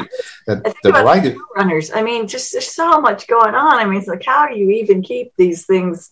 The scenes are just changing all the time, and every one of them is, different characters, and there's just... He didn't use storyboards, but the fans knew. But the fans knew, and that was the thing. And the ones who were very detail-oriented stayed with the show. The ones who were not detail-oriented went back to Tom Baldwin and Audrey on General Hospital. Yeah. But I think we finally know, by the way, from this block, that history had really, really been changed when not only was Trask put in there, but he was walled up. Because in the original timeline, it was Quentin Skeleton. Yeah. And it was not walled up. If he had been... Do we know that, though? Was it actually Quentin Skeleton when this first started? Yes. And the reason Barnabas changed the timeline, didn't he? That's right. I guess he did then. So it ends up in turn being Trask and not. First of all, Beth goes to her. We find out that Beth, after she dies, all she wants to say is that she's sorry, and that gives her spirit peace. So she's no longer a ghost. Oh, she forgives Quentin, you. And then she goes back to her grave. So here's what I now. If you remember, originally when David and Amy discovered Quentin, they had to break through a little panel. Right. There was no brick wall. Okay. And then they entered into the door, and Quentin opened the door for them. And but somebody shut him in there, though, Tom. Did they not? So this is what probably happened, and the writers don't explain all of it. But in the original, when they were still talking about him in 1969, somebody mentioned that Quentin became a werewolf, and he was shot to death by a hunter in the woods. That was the original thing, because they didn't really know what they were going to do with the Quentin thing at this point.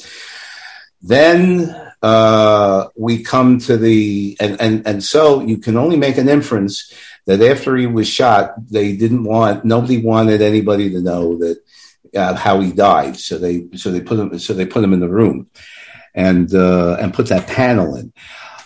Then Barnabas changes history. And the original, kind of like two different timelines, because in the original timeline, Beth shoots Quentin dead because she's jealous. That's right. Yep, you're right. I was confused about the walling up part. And then she kills herself. Well, because Quentin is prevented. I should say Beth is prevented from shooting Quentin. Right. And so now the whole timeline is changed.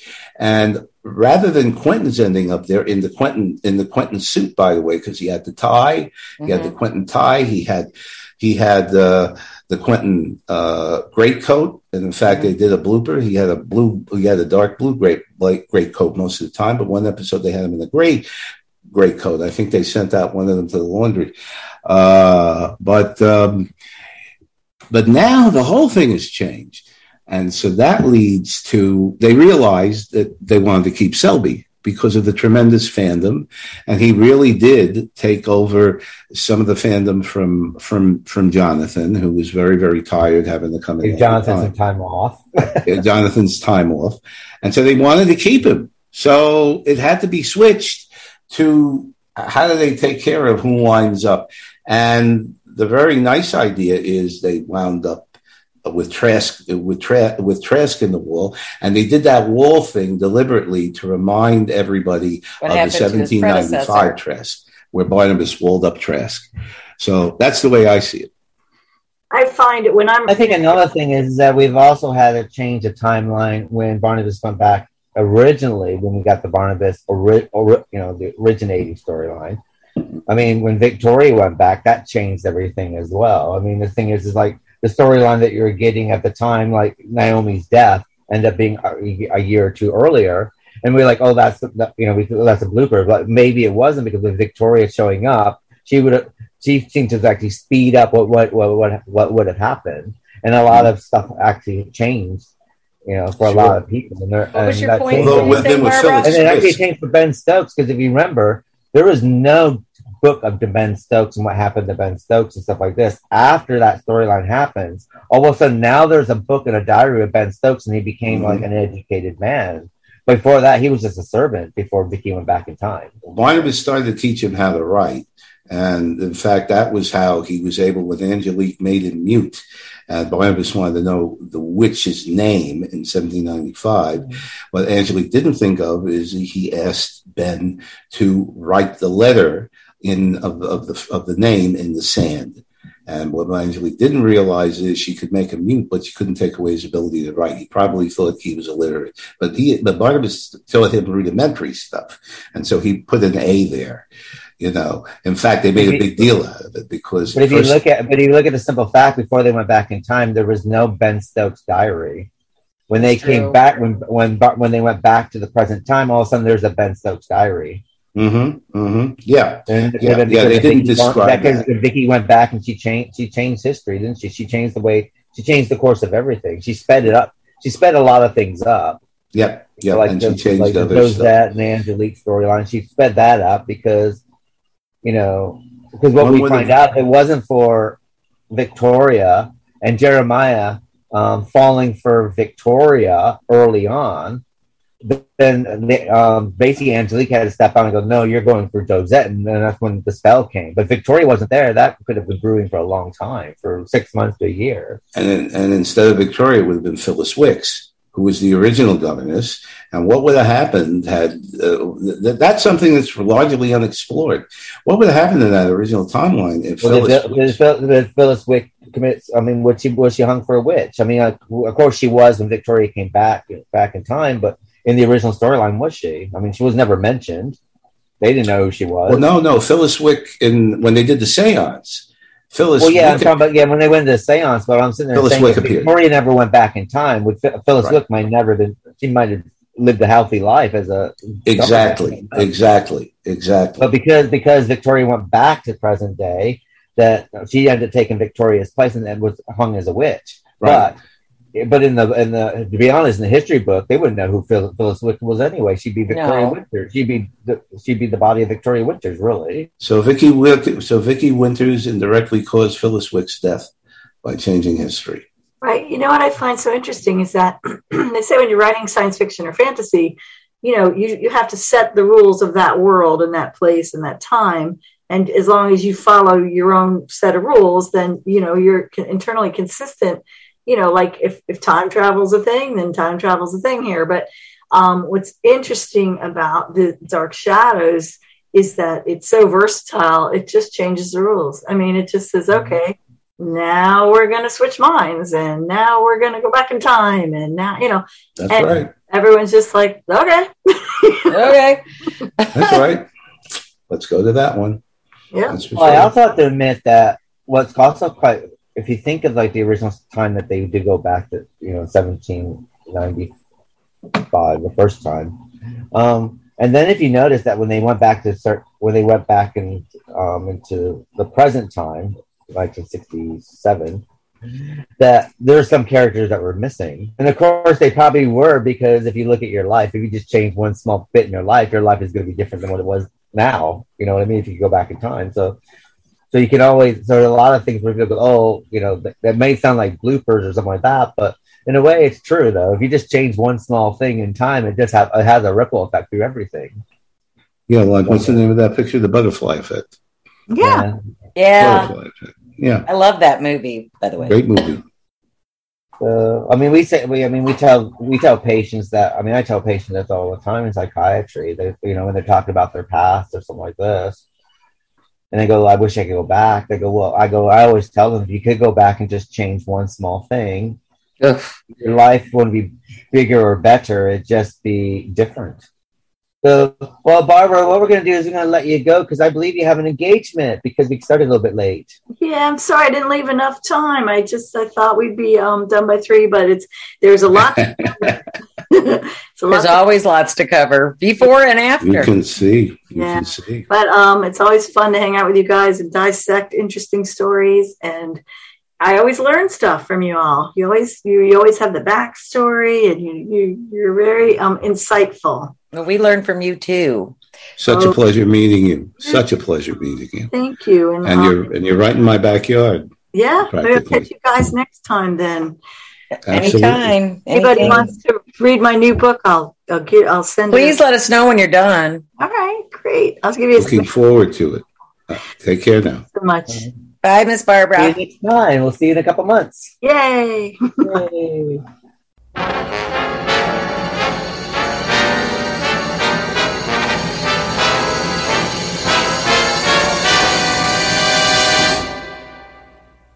Okay. So I think now this kind of brings us to Kitty's story. Now this is scene 4.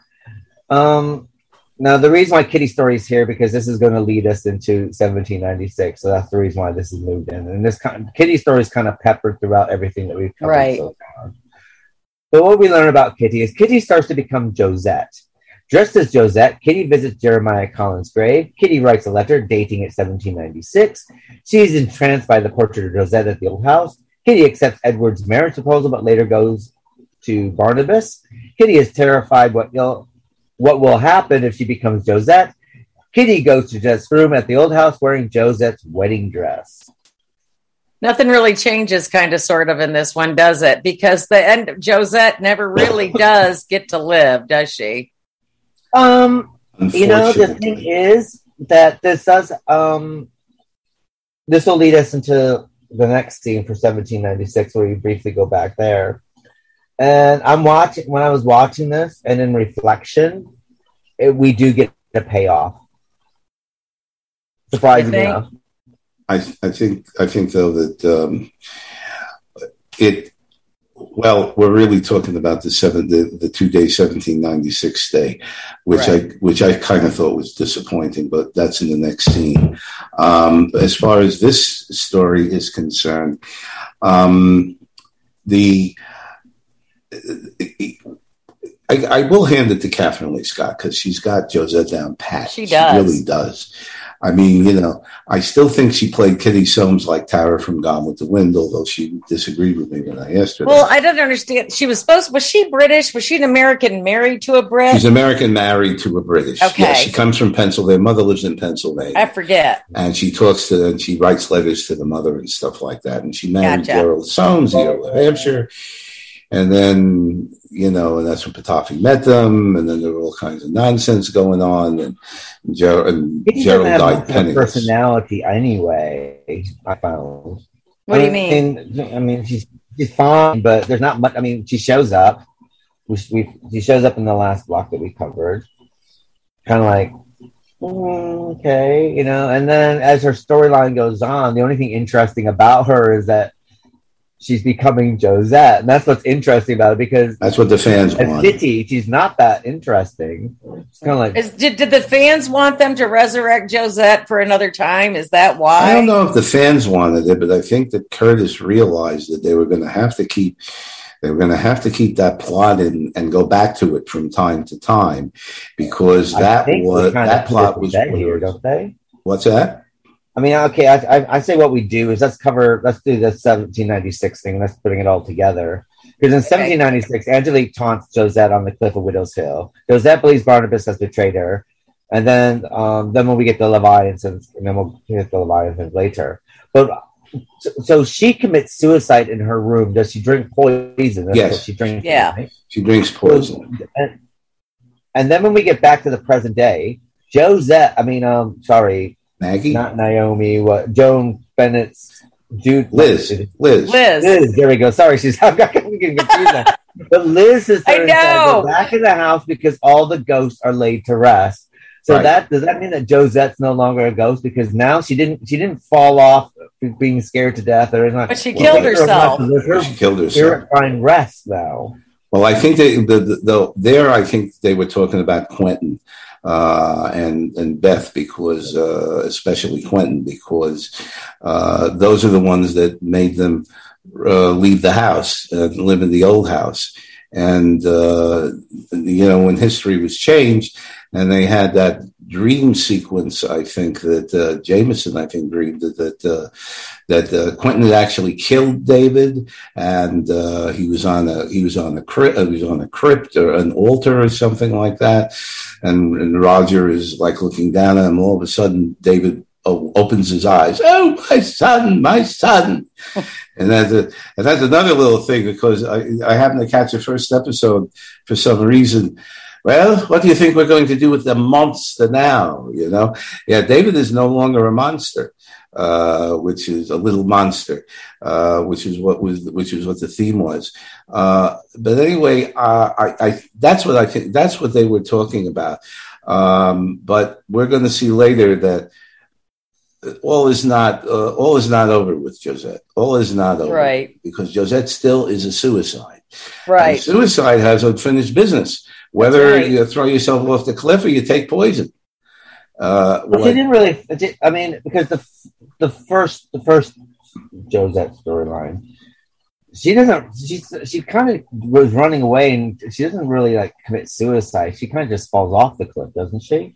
Yeah, I think she she got scared. I mean, she was frightened. And she saw, and Angelique kept showing her. It wasn't a suicide. She was running away from Barnabas. I can throw myself off because I'm depressed. She was running away from Barnabas. She was scared. Yeah, and this one, this time this is an actual suicide because there is a thought process here. Mm-hmm. Mm-hmm. But what we get, which this is what this is the first. We're getting to areas now where this is the first time I'm seeing anything. All the stuff up before this point I've seen before. Now I'm getting to new territory where this is all new to me now. But what's going on from this point forward? Okay.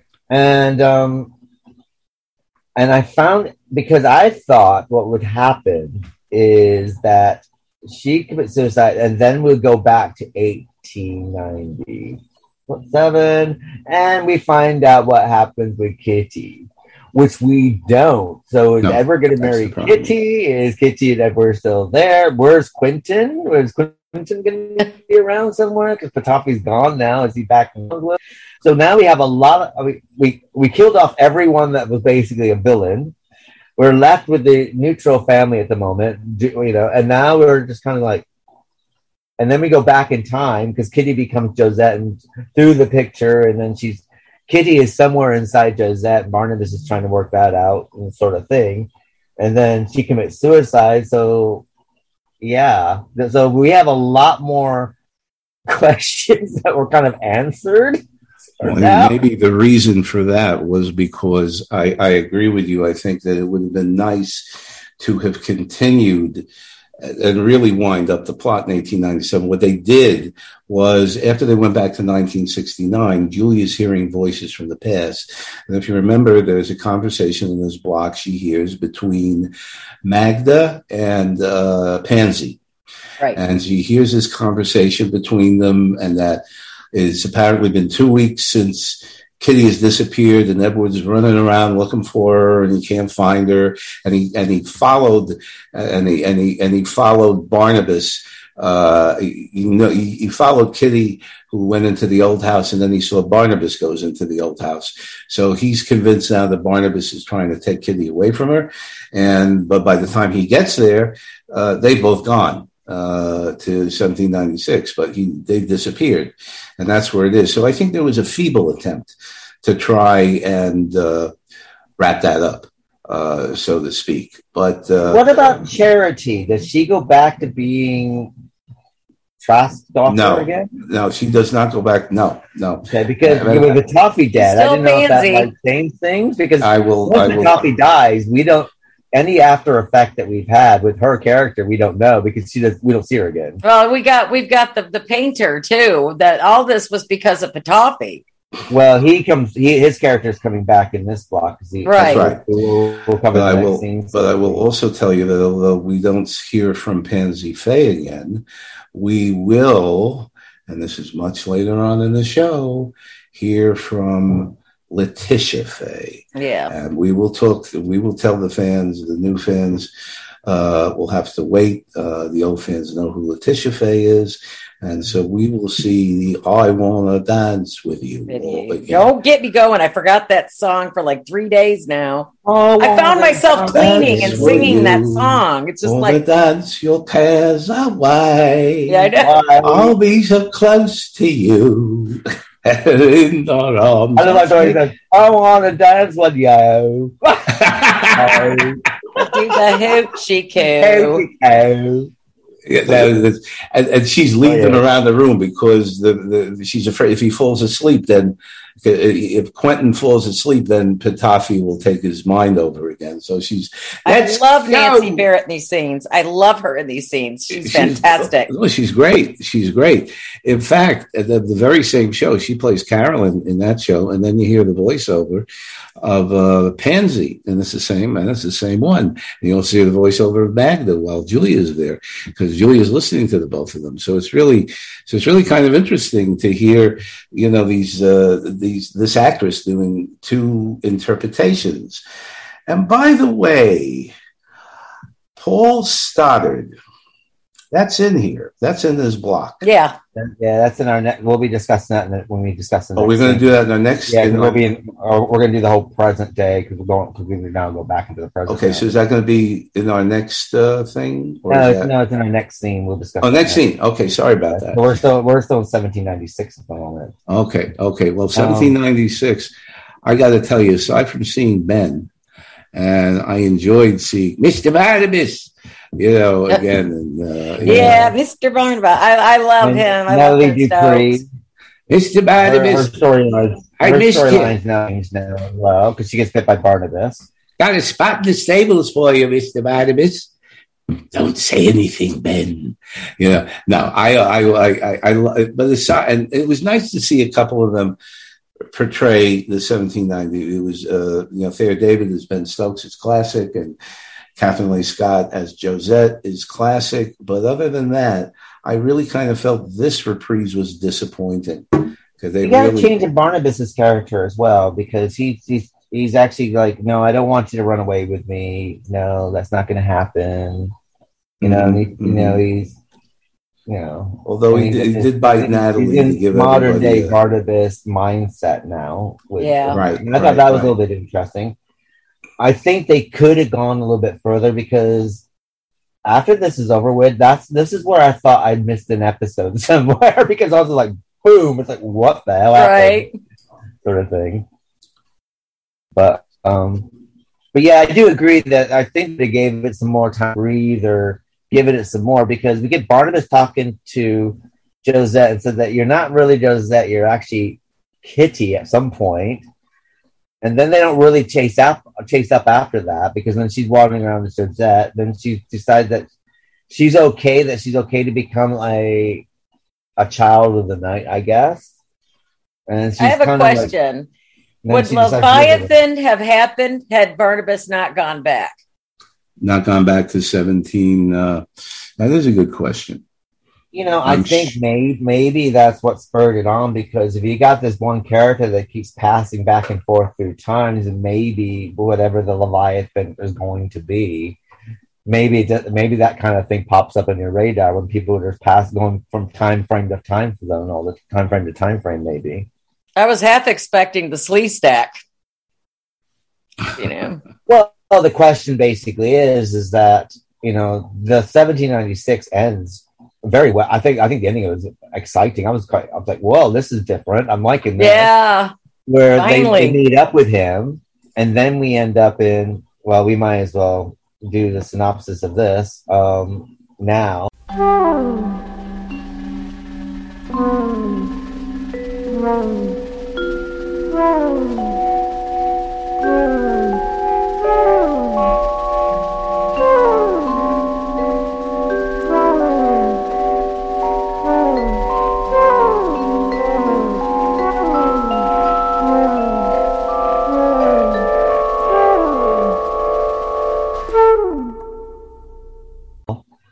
The Leviathan capture Barnabas. They give him a lockbox and make Barnabas their master. In 1969, Collinwood, Julie and Carolyn meet Megan and Philip Todd, basically gay Philip with his beard Megan, who own an antique shop. Professor Stokes tries to restore Sabrina's memory. Julie is mystified by Barnabas' strange behavior. In a dream, Oberon, the Leviathan, tells Barnabas how to recognize the chosen one. Barnabas gives Megan the Leviathan box. A sound indicates something may have escaped from it. A mysterious stranger introduces himself as Carolyn's father, Paul Stoddard, sorry. The Leviathan child has come to stay with Philip and Megan. Do we ever get to see this Leviathan child? Is this a takeoff of Rosemary's Baby? Combination. No, Rosemary's Baby hasn't come out yet. Rosemary's Baby is 1969. No, 68. 68, yeah. So this is more Lovecraft. This is more Lovecraft. Okay, I was just wondering if they did a little rip off here. That's all. This is more, yeah. So talking about Barnabas is when he meets the Leviathan in 1796. Do they zap him into 1969 Collinwood? Is that what happens on that altar? Or I think so. Yeah. Okay, so he's not living in life in dormant somewhere, and all of a sudden wakes up and. Okay, but are these people are these things, aliens, Leviathans, whatever, taking over Barnabas's mind and body? Yes. Barnabas exists no more in the shell of a vampire man that he is, right? Well, he's somebody else. More because he's cured now, isn't he? Well, they're calling him master, He's not, I don't think he's a vampire, although I don't want to say, you're going to look in the other blocks coming up, but at this point... I think at this time juncture at the moment, he's not a vampire because he got cured in 1895. He's human, but he's back in 17. He's human, but he's not human. But he's possessed. He's possessed. Okay, I'm just trying to figure out what exactly these beings are to these people. I mean, they immediately get mind melded somehow. The demons. Because what's his name? Todd. He played Alan Spaulding in The Guiding Light. I remember him. Philip Todd. Yeah. I mean, Christopher Burnett. What the hell is he wearing when we first see him? He's wearing a jumper with a little belt around the waist, and he looks like one of those dancers from an Andy Williams Christmas. That's mean. And I was like, first of all, I was like, when he's wearing the belt around his waist, I was thinking about like, is he wearing a belt around his waist? Well, this is the 60s. He was trendy. Women used a belt around the waist, not men. Maybe he was in touch with his feminine side. And he's really camp. I'm sorry, but everything's like, oh. I think I can see there's a little bit of I can't wait to get the Hitchcock chair. I hope Barnabas gives us the Hitchcock chair. So lovely. And his wife's going, yeah, dear. That's funny. Yes, That's dear. Funny. His beard. But yeah, I mean, he's really camp. I mean, when I looked him up and found out he was Alan Spaulding, I mean, I loved Guiding Light. So did I. I mean, Nolan and all that sort of stuff. Didn't he have an affair with Vanessa? Didn't him and Vanessa used to fart around all the time? Yeah, and he was a doctor. And, he was quite the stud on that show. I remember that. He was like a tycoon. He was like a J.R. Ewing kind of thing. Yeah, and I remember the storyline with Nola and Quentin. Yeah. Quentin McCord. So, but when I saw him in this, I just thought to him, I was like, oh my God, this guy escaped from Boys in the Band. That's funny. That's funny. Was he gay? Yeah, he was.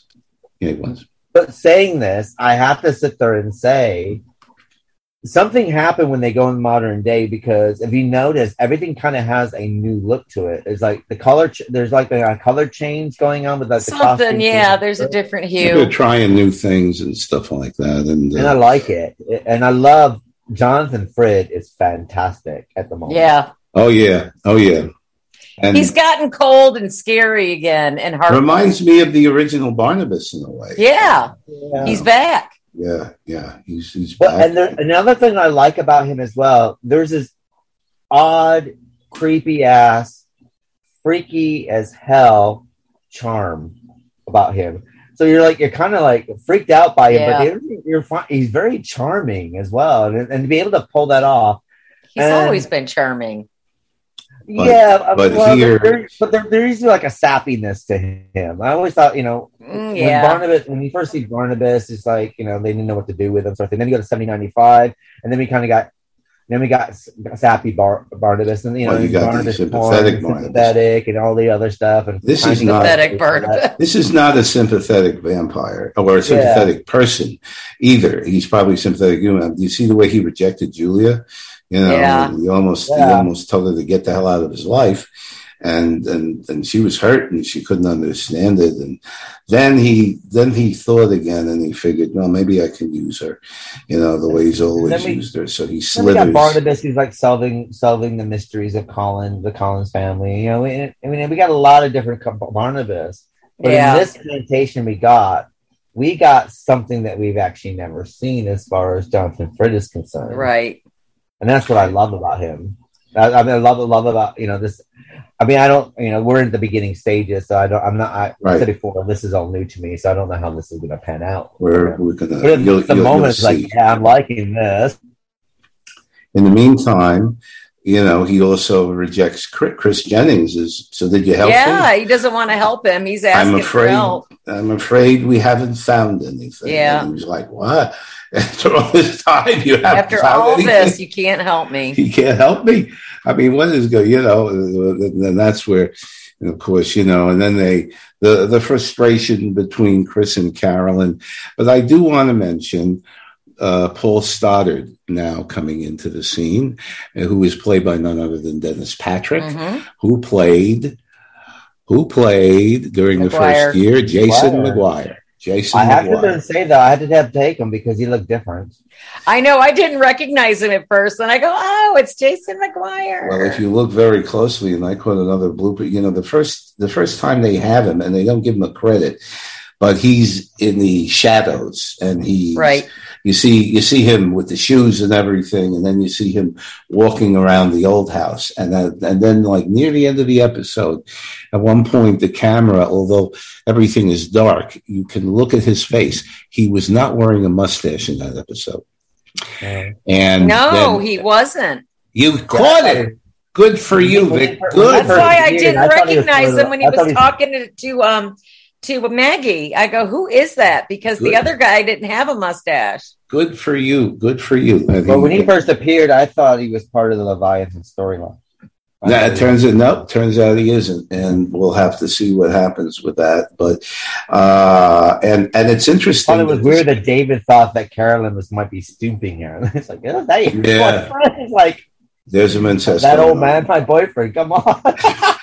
There's that hint of incest again, but it's interesting that the same actor who in the first year is Jason McGuire, dug the pit and pretended to bury Paul Stoddard and then send him on his way. Now the actor is playing Paul Stoddard. Yeah. So it was a totally different take on what really happened that night. And this with the trunk and the robbery he gives us another version of the story as well. That's right. Yeah, that McGuire. It does tie in a little bit with Elizabeth's story, but it doesn't tie in a little bit. McGuire told him that Elizabeth was trying to rob from him, and so it made McGuire out to be a real somebody's playing both sides of the fence, But this Paul, the truth. Who knows? But this Paul Stoddard is a much more sympathetic, Genteel. And he's really trying to reach out to the lost daughter. Yeah. Whereas the original Paul Stoddard couldn't have cared less. Quick question: Maggie, you never really saw what he asked Maggie to do. When he was, introduced him to Carolyn. Yeah, about Carolyn. Mm-hmm. But Maggie seemed a little basically get her to the blue whale because I want to meet her. That's pretty much. I think that's what. Yeah, I know. But didn't Maggie seem a little loopy? It wasn't like Maggie to do something like that, though, was it? Yeah, but there seemed to be a connection between Paul and her father, Sam. Right, they were friends, and this is and when. when he mentions that, then it's all, then Maggie warms up to him. And I guess but it did seem a little strange for Maggie to almost take a Burke Devlin kind of stance, kinda whale, come on, we're out for the night. Let's drink. Let's drink. We're out for the night. That's very unlike Maggie. That's very unlike Maggie. Yeah, that's what I'm saying. It was just weird. And I was wondering, did somebody do the, Vulcan mind meld on her already? I think she's sick and tired of being governess to the kids. I think she wants to have some fun. I don't blame her. I would be day drinking if I had to take care of David. The time thing's a bit weird as well, we find out, because he tells Paul that Sam's been dead for about 6 months. Who's this? Maggie tells Paul's daughter. She said that he was dead for 6 months. I missed that. Yeah, something. That is definitely. I was like, excuse me. Really? I mean, it's possible. We've had a lot of going back in time and all this other stuff that's been going on. So I'm glad you told me. I got to look that up. There'll be another blooper. Yeah, it's like it's like when he first appears to Maggie. He says it's something like 6 months, or maybe it was a year or something like that. But Sam's been gone for a couple of years, hasn't he? Yeah. Oh, he died. He died before they went to. He died before they went to 1897. So he died in 68. And where are we now? Are we 69? But then again, I mean, it could be possible because again, we had time travel again. So history might have been changed. That's what I'm saying. Do you think that maybe this changed everything? Rather than the writers goofed, which probably did happen, you could always say. I mean, if I go back in time and I decided I want to spend 5 years and I want to live in 1890 to 1900s, and then when I decided to come back here, I decided I'm going to come back here on the 26th of February, 2022. You can do that, and so only a day is going to pass here. We're basically you lived 5 years in the past, I guess. So it is possible. Mm-hmm. Right. Mm-hmm. But the thing is, we do have her as a governess because we have the Eve storyline that happened and the other stuff that happened in the present time. So that's where we get a bit fuzzy. The question is she still the governess though? Because she's moving back now to her old house. No, she's renting it out. I thought she's living at Collinwood. I thought she was. Oh, she's renting it out. She's cleaning it out because she's waiting for another renter to come in. I think. Okay, I got you. I got you. She's renting it because she said that when she leaves, that David and Amy, obviously Amy's still there. We haven't seen her. But, yes, Amy and Chris are still there. They're doing their homework and then they'll go to bed and then. Mm-hmm. And David's still at 2. Doesn't matter what century you're in. Well, it's like David did not miss a step at being a wise ass at all. David's reaching mature. David's going through puberty, so definitely. Definitely. Watch out. Might ask Maggie to join her. Like the face and everything start changing, and he's starting to sprout as well. Starting to fill in. Might ask Maggie to join them in the closet or something. Right. Yeah. I have to say, Marie Wellis as Megan. Mm-hmm. I didn't recognize her as Marie Wellis. I didn't either. I was looking for the sexy lingerie lady, And then you come up with June Cleaver from Leave It to Beaver. It's June Cleaver. Yeah, absolutely. And where did the baby come from? Does that what escaped from the box? Immaculate Conception. Huh? The opposite of Immaculate Conception, apparently. But the box is Pandora's box, isn't it, sort of thing? In a way.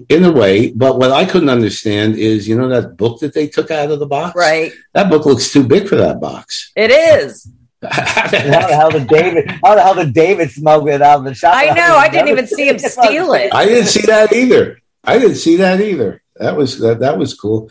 Well, David at this point is such a pro that even the cameraman can't see him taking it out. Yeah, probably. Yeah, that's funny. Yep. And then I have to. It's kind of weird because there's this tail end. I mean, I'm loving it, and I don't have any criticism, but these are just kind of weird things I kind of notice that normally, like in the beginning of a storyline, they're quite late, but there are some little inconsistencies here. Like Carolyn says that she just met these two people. She goes there with Julia. Right. Next thing you know, okay, I'll come and help you the next day. So she goes and helps them the next day. They act a bit weird. And then she sits there, and then Carolyn says something really weird about that this is her new full-time job. No, this is her full-time job. She's been there a while. And like, yeah. I'm like, about that. I thought I had to. I got kind of lost there. Like, what? I think it was part-time. Been in a day. I think she was working part-time at first because then, of course, once the Leviathans take them over, Philip Todd says, we're going to need you now every day. Did Dan Curtis use storyboards for his show? Did he use storyboards or anything for continuity? I'm sure they did use storyboards for it. Or is he just making this shit up as he's going along? Oh, no. Writers had meetings. Well, no, I don't mean that. I mean, but I'm just saying, I mean, I see it a little I don't think they had a Bible. Okay. No, not at that point. Not at that point. They did originally. Nowadays, what you do is you have a series and you have a Bible, and everything goes in this Bible. And the Bible's divided. I mean, it's easier on the computer now than it was in those days. But what you do, you have each character, you have each character story arc, and then you have everyone that character's been involved with. And then meanwhile, then you'd also have like storylines of each character and what's happening with each one. And that's what you do with a Bible. Right. But when we asked Kathleen Lee Scott that, or I think it was Kathleen or someone from there, and they said no, they didn't have a Bible that time. They didn't need Bibles. They kind of just. And the thing is you know, you got to remember there's a team of writers, but those team of writers are not the same team of writers. No, that's true. Yeah. Violet Wells continues to do a good job. You know, Violet Wells was in the first year, and they brought her back with the Quentin thing. And she apparently is still writing into this particular area. What I thought was interesting is that Robert Costello, who produced the show all this time, is now, for some reason, replaced by Peter Miner. And I have no idea who Peter Miner is. And so I don't know what happened with that, but that's just a kind of a footnote at this point. Well, we also find out about Charles Delaware Tate that he lived, and he's like 100,000 years old now. Whether he's still alive, nearly 100. Oh, I did want to bring up something, and of course, going back to 1796. Was it, or was 1897? 1897 when what's her name?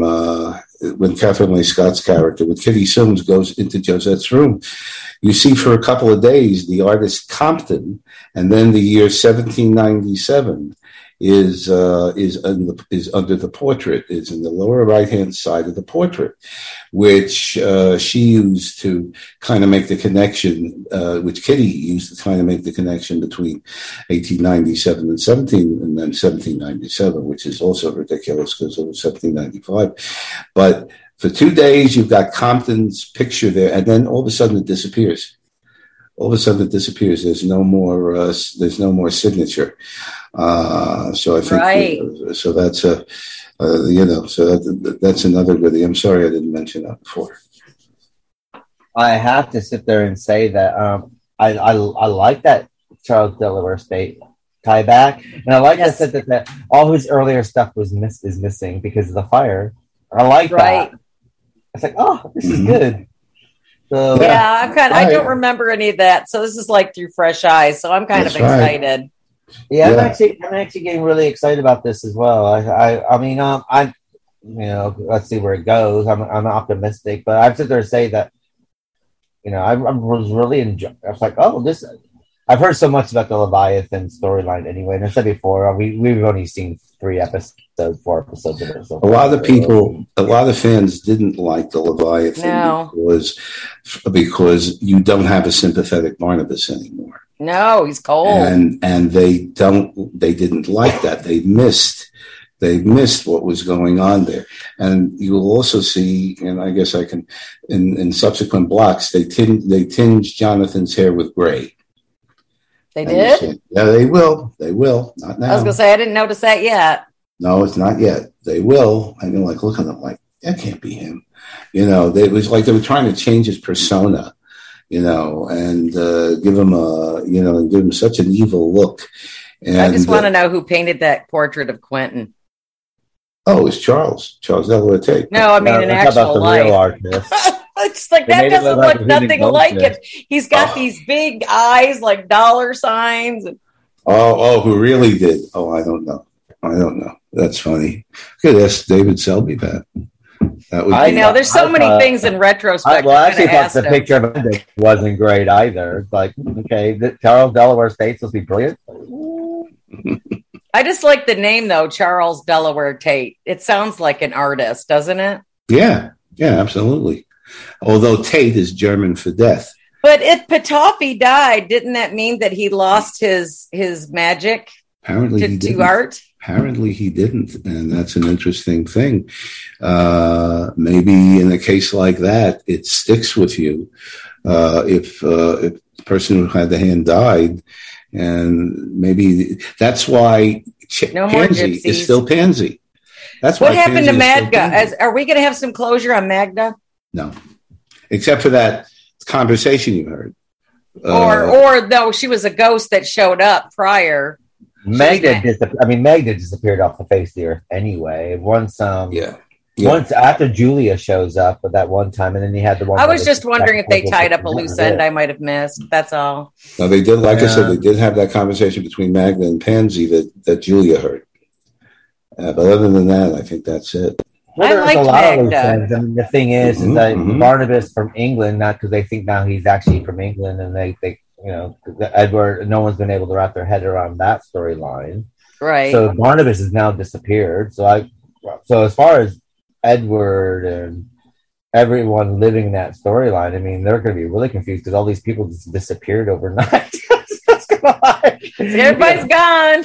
Kitty's Jameson and Nora. I don't know when Josette takes the poison, does Kitty bounce back and loses all memory? We don't know anything about. Trask is starving to death in the dark, and then he shoots. I don't think anything's going to change there. I mean, he's just going to die slowly. Well, he'll die in the dark because he keeps. No, he shot himself because Liz. He only has a certain number of candles, so that's not going to. He's going to have life for very too much longer.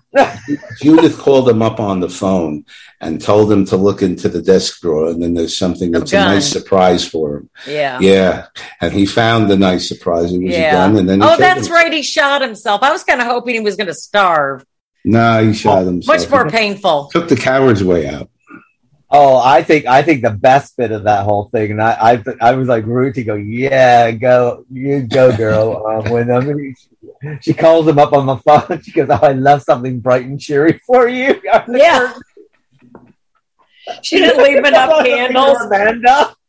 He so had that coming, though. I mean, it's just like, yeah, go Judith. I mean, I was so happy that she finally grew a nutsack and did something with him. And with everybody else that was trying to like bull her over for money and everything else. I really liked when he heard some kind of when he was first locked in and he heard this knocking, and I guess they were building up the wall. And he said, "Judith, is that you? Are you repenting your sin?" Yeah. Oh my God, what a hypocrite. What a lustful, dirty old man. That's all he was. Just like his great-great-grandfather. God. I'm just trying to figure out what women were interested in him. He didn't have nothing to offer. Who, Trask? Yes. Well, it's propriety, isn't it? Some women, it's a bit like some women fall in love with like the minister or the priest, and they're never that good looking. Yeah, because it's the piety, it's the holier than thou. He's going to save me from whatever thing you think you're going through. Right. He preyed on them. Yeah, it's savior complex that some women get for men. Oh, this man's going to save me. So like saving yourself, sort of thing. I have no idea why the hell he ever married Minerva. God, I mean, what could she have said? She was probably a very pretty woman back in the day. I think Minerva probably a long day. Minerva is that sanctimonious woman that if you're a preacher, it's fantastic to have at your side because that kind of put. Whatever spiel that's coming out of your mouth, she's kind of proving that you can be just like this person here, and you kind of need that. You don't want to be. I mean, because let's be honest, if you're heading a church, you don't want to be married to a beauty queen now, do you? To a what? They never are because it paints the wrong image, doesn't it? Mm. Yeah. You always that's why they get caught with everybody, like Brother Swaggart. I have seen. They always have to kind of look like a librarian, don't they? Preacher's wives always look like a librarian for some reason. But he wanted her bumped off, so she must have really gotten on his nerves sooner or later. Well, I think she found out about his womanizing. That's why. Well, and also he found a better money opportunity as well, didn't he? Yeah. Mm-hmm. You know, you can either go out with the church mouse or go out with the city mouse, and the city mouse is going to more money than the church mouse. That's funny. So much going on, and there's just so much going on, so much change, so many endings and new beginnings. Lots going on in this end of this block. We'll have a lot to go. We'll have a lot more to go.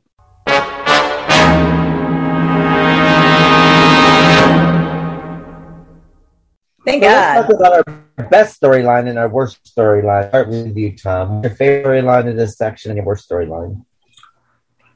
I would, just looking at this, it's kind of, because I know the 1796 was, I'm going to say this 1796 was the worst storyline. I can tell you that right now. It wasn't very conclusive, was it? It was just 2 weeks, 2 days. They didn't really do that much. It was too quick. Yeah. It was way too quick. I know they didn't have enough time. They were on but okay. Yeah. It was too quick. And I do think that Ptolemy story would probably be because of the switch of the minds, and basically because of the superb way Selby handled that. Right. I think that he kind of elevated. It was an okay plot, but he elevated it. He elevated it to a point of sinister. You love to hate him. And you were really afraid. And that episode where he actually saw the present day Collinwood when he went through I Ching himself, just for a minute, brief minute, yeah, just for a brief minute, and you see Maggie walking down the stairs, and to find out who it was. And Quentin's in the drawing room, right? Exactly. Yeah. Quentin was he in the drawing room or in the cellar? I'm trying to remember. I think he was in the drawing room. He had like a turtleneck on. I remember. Oh, you're talking about, wait a minute. You talking about when somebody came back into time, they knew that Quentin was there. Was that when Quentin went forward for a brief time? No, there was another one of them went into the future and saw Quentin with sideburns because they didn't know what to do with him yet. They put sideburns in a tie that was too long with a gun in his hand. And I forget. Yeah. That might have been Charles, I think. That might have been Charles. Okay. I can't remember now. Yeah. But the one I'm talking about in this block where he goes and he's dressed as Quentin. And, and he sees everything. And then something pulls him back. I think somebody discovered him and threw the wands on the floor or something like that. Right. Pissed. But the way that was, I remember watching that as a kid, and I was like, when I saw him, I never, for some reason I said, I never thought he was going to make it to the present. And here he is looking at Collinwood as Ptolemy. And in that moment, you get a sense of, oh my God, if he stays that way, Collinwood will be no more. But he was whisked back. So I think that Ptolemy's story is, and the Garth Blackwood. Oh my God. I did enjoy, John Harkins as Garth Blackwood. I enjoyed that myself. He was a great villain. He with his tufted eyebrows and everything. And, he just wouldn't go away. He refused to go away. They shot him. And he and they tied his hands up, and then he just got up and started going right at it again. Yeah. Charles Elwood Tate shot him in the back. And he goes to show you what a brave guy he is. But then he gets up and starts going right after. So I really do think that those two things, the Garth Blackwood thing and in Quentin, I think this elevated it, and that's my favorite scene. Keith? What about yourself, Vix? Favorite storyline? Mm-hmm. I would have to say, God, are so many storylines to pick from. I liked the part where Angelique and oh my God, I'm having a blank. Oh God, Grayson Hall. When she's not Magda, but she's Julia. Oh my God. Thank you for helping me speak. I loved that interaction with them for however long that lasted, because I was not expecting that. I did not remember that. And I just loved watching those two get together. I just thought it was fantastic. And you didn't know what they were up to because they going in that other room. But apparently we're trying to make sure Barnabas could deal with sunlight. I think that's what they were doing. I don't know where she got those drugs from in 1897, but she did. The drugstore. She called the pharmacy, Compton's Pharmacy. To turn a vampire and let him enjoy the daylight? Julia had started to give to cure him. Right. And she was there. So she must have given, except for one last injection. Right. And it's implied that she told Angelique what to do. Right. So that's why she got those. Pharmaceuticals. I was just really pleased to see the two of them interact together, other than arch enemies. But what you're talking about with the sunlight was where Quentin as Petofi and Edward had Barnabas in the doctor's office, right? And they wanted, and of course Quentin wanted to shoot him right away, and the doctor right. said, "You can't do that in my office." So Edward says, "It's all right. The sun will be." But that was Petofi technically at that time. No. This was Barnabas. This is Barnabas. Yeah, when they found Barnabas. Right. But Quentin wasn't Quentin at that time, though. That's right. why he wanted to kill Barnabas. That's right. And he wanted to kill him with a gun. And yes. Edward said, no, because Dawn is coming up and we can see him die that way, yeah. And then Dawn happens and he's still there and Barnabas says, thank God. Yeah. Saved by the bell. That was great, actually, because as a viewer, you didn't know what the hell was going on there. It was like, what, is Barnabas come back, or is he in another? That's what was so brilliant about that. Yeah, it was confusing a little bit. All the fans could not figure that out. How is it possible that he can be in two places at once? And then when they explain themselves, it makes sense that in this world it wasn't something quantum theory. Like something he threw out at you. It's like, oh, well, that's quite cool, actually. I like that.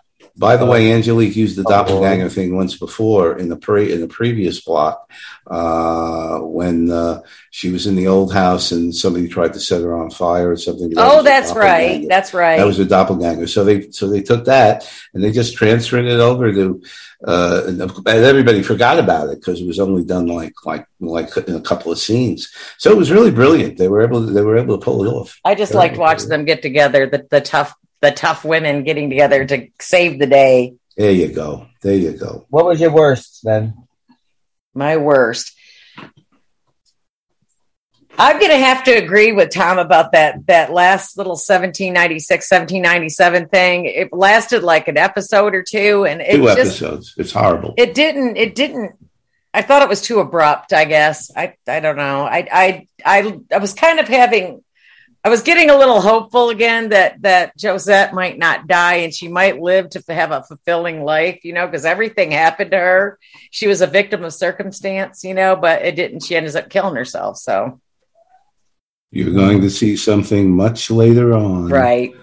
Regarding what if she had lived, and that's all I'm going to say. You always say that. That's all my favorite storyline is Judith coming back from the sanitarium, making friends with Charity, putting out that photo of Amanda. What's that? I said, becoming friends with Pansy. Oh, and then having Pansy bring out the painting, and then then getting together with Tim and let's wall him up behind the wall sort of thing, and then the phone call she's having with him. That is funny. That really is great. I was just like, it caught me totally by surprise. It's happening, and I'm going, yeah. And I'm like, yeah, like good that. for Judith. So coming. He so had that Judith. Coming. And you could tell that Joan Bennett was having a whale of it. She was. Yeah. And it gave her so much control, and she had Evan change the will. Yeah, and that was so Tresk was going down to shoot at that point. And she's no longer the doormat that she was for so many months. So it was fantastic. Well, she figured out he wasn't coming to. She telling everybody he was going to see her, and he wasn't doing jack. He was going out to see other women, and he was lying about Jude. I'm just saying he had such great treatment at Rushmore. I know. She's still so withdrawn because we have to pray for her. Also got to pray. Yeah. And you got Pansy Faye flitting around like a, Oh, he hated that. Like Tinkerbell getting in his face. But an old crow. I thought that was funny. That was great. Yeah. Yeah. I guess my worst storyline, I think it just has to be. There's so many. Kind of rough because it's Quentin as it's Petofi, the body of Petofi, Quentin inside, because we got a lot of the other way around with Petofi side of Quentin. We got a lot of scenes about that. So I would have liked it if we had a little bit more of the other way around as well, because that way we had sympathy for Quentin being stuck in Petofi's body, and who wouldn't? You're stuck in a Mrs. Beasley doll, so with thick glasses on, so everyone's going to bully you and make fun of you. But at the same time, I kind of wish we had more scenes of that, because I think if we had more scenes, I would have given David Thayer a lot more to play around with, and we don't get a lot for him to play around with. And so you feel sorry for him, but I just think they could have milked that a lot more, personally, because they give you that feeling about what happened if this happened to you, sort of situation. So, and because if we had more of that, I think it would have paid. Because I love David Selby doing the opposite, and that was fantastic. And I know that Dave Ayer, I think if he was given more in the opposite way, I think he would have been able to do more with it. But I don't think he only had like a couple scenes here and there, and it kind of like, okay. He kind of made you feel sorry for him, though, really quick, because he was an old man with those big bottle cap glasses. And I felt sorry for him sometimes, even though he was so awful. He kept losing like the bullies, Aristide took the glasses off and, treating him like a bully, Yeah, and I just think that I just think that they could have done better with that storyline. I think what should have happened is that every time you saw that, your heart should break every time you saw him stuck in Sophie's body. No one understanding him, no one everything. And we did get a little bit of that, but I think they could have milked it more. It's just maybe so. For me personally, I just thought, because it's kind of a sad, pathetic thing, horrible thing to happen to you, and it'd be soul destroying. And I just kind of wanted more of the soul destroying to come out, sort of thing. I would have liked more backstory on him. Yeah. Well, because especially by the time that this happens to Quentin, Quentin has turned a new leaf as well, and he's become a different person. He will be. It's like he's become kinder. He's become friends with Barnabas. He's looking to help. He's looking to help the werewolf inside himself. At the same time, he's looking to help other people. And, and he's he's in love with Beth now. Beth's no longer the doormat that she was for him. You know what I mean? There's a lot going on there with his character before this happened to him, and he kind of, I think they could have kept that the old Quentin in there, and had that way you'd have this huge contrast between Quentin stuck in Petofi, and then the Petofi being in Quentin's body and Quentin acting that way. And that's another thing I had problems with, that no one seemed to notice that Quentin's personality changed. Right. It had changed before that happened, so that's why. But I did like the idea of it.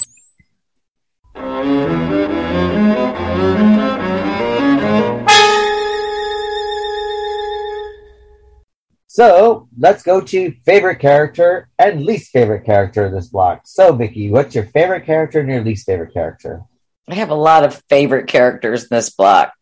I really enjoyed David Selby's performance and Nancy Barrett's performance. I love her as Pansy Faye. I don't know what kind of accent. I'm told it's Cockney. But I mean, that song has been stuck in my head ever since those episodes started. I find myself, I'm doing housework and I'm singing that song. I want to dance with you. Dance your cares away. But I mean, she just lit it up doing that. She was fantastic. And I mean, she has a a range, you know, that you could finally see in some of these episodes. And I just love her in these. I love Joan Bennett in these. I love David Selby. I mean, these are just all strong, you know. I mean, they are David. You can't go wrong. But we have Aristide. I just can't get over the hump of not liking Aristide. I don't know why.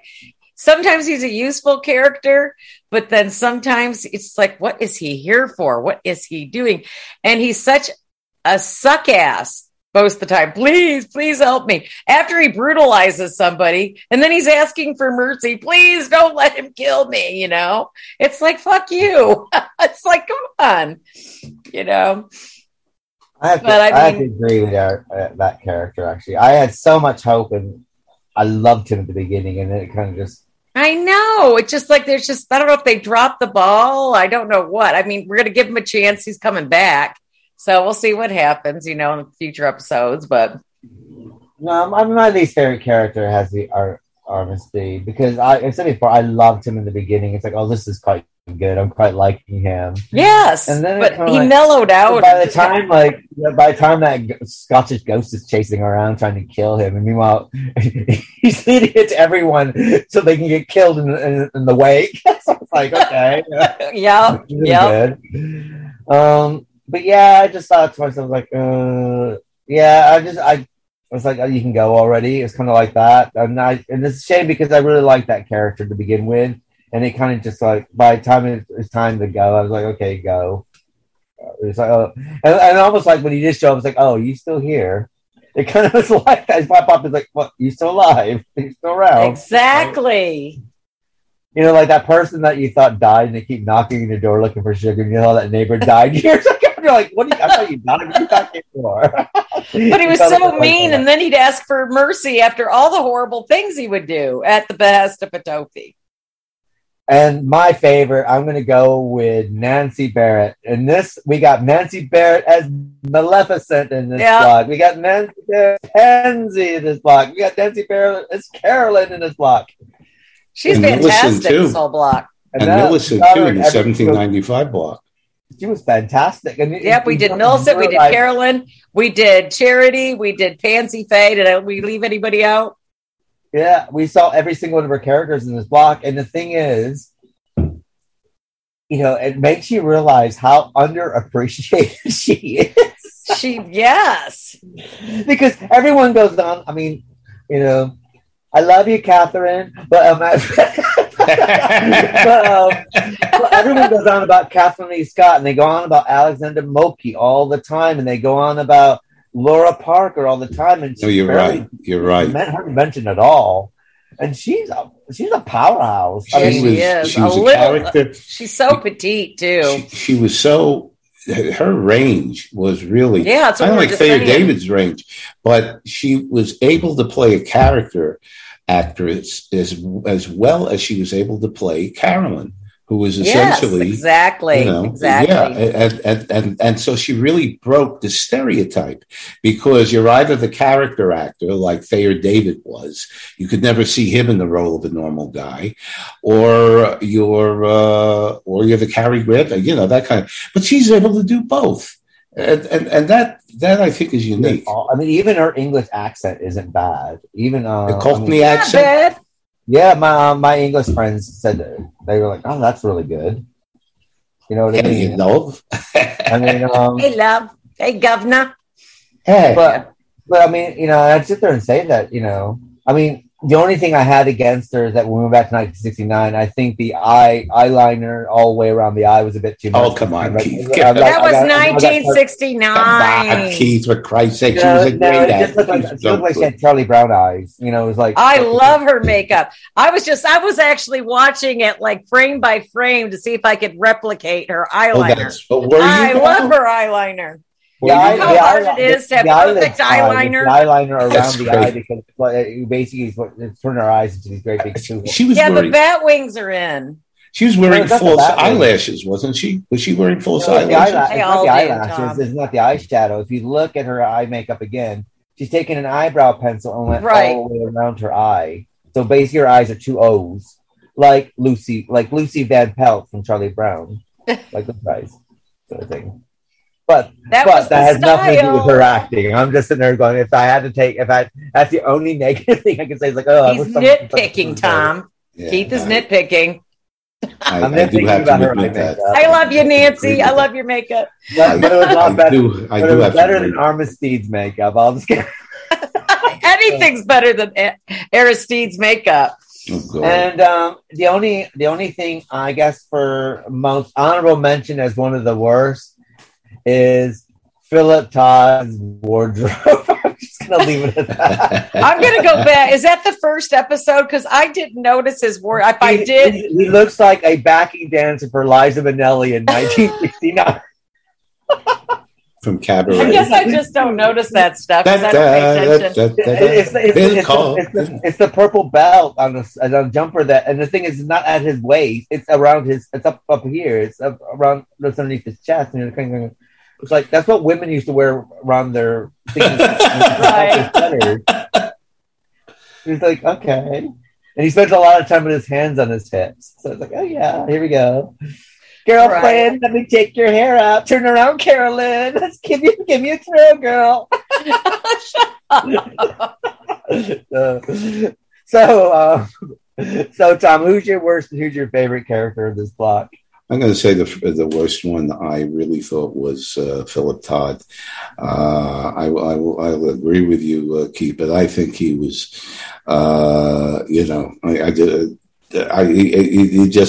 he just kind of like even Marie Wallace, who at first kind of was this father knows best. Well, once she gets possessed, she starts to change, and the evil comes out in her, and he basically says, "Yes, I agree with you. We're going to do, that kind of thing." So he was a bit of a wuss, and he continues to be a wuss, and we're going to see more of that in later blocks. I think in terms of the best, I am going to give it to David Selby. I love the way he did. He was excellent. I love the way he did the mind switch. I love the way he commanded the scene.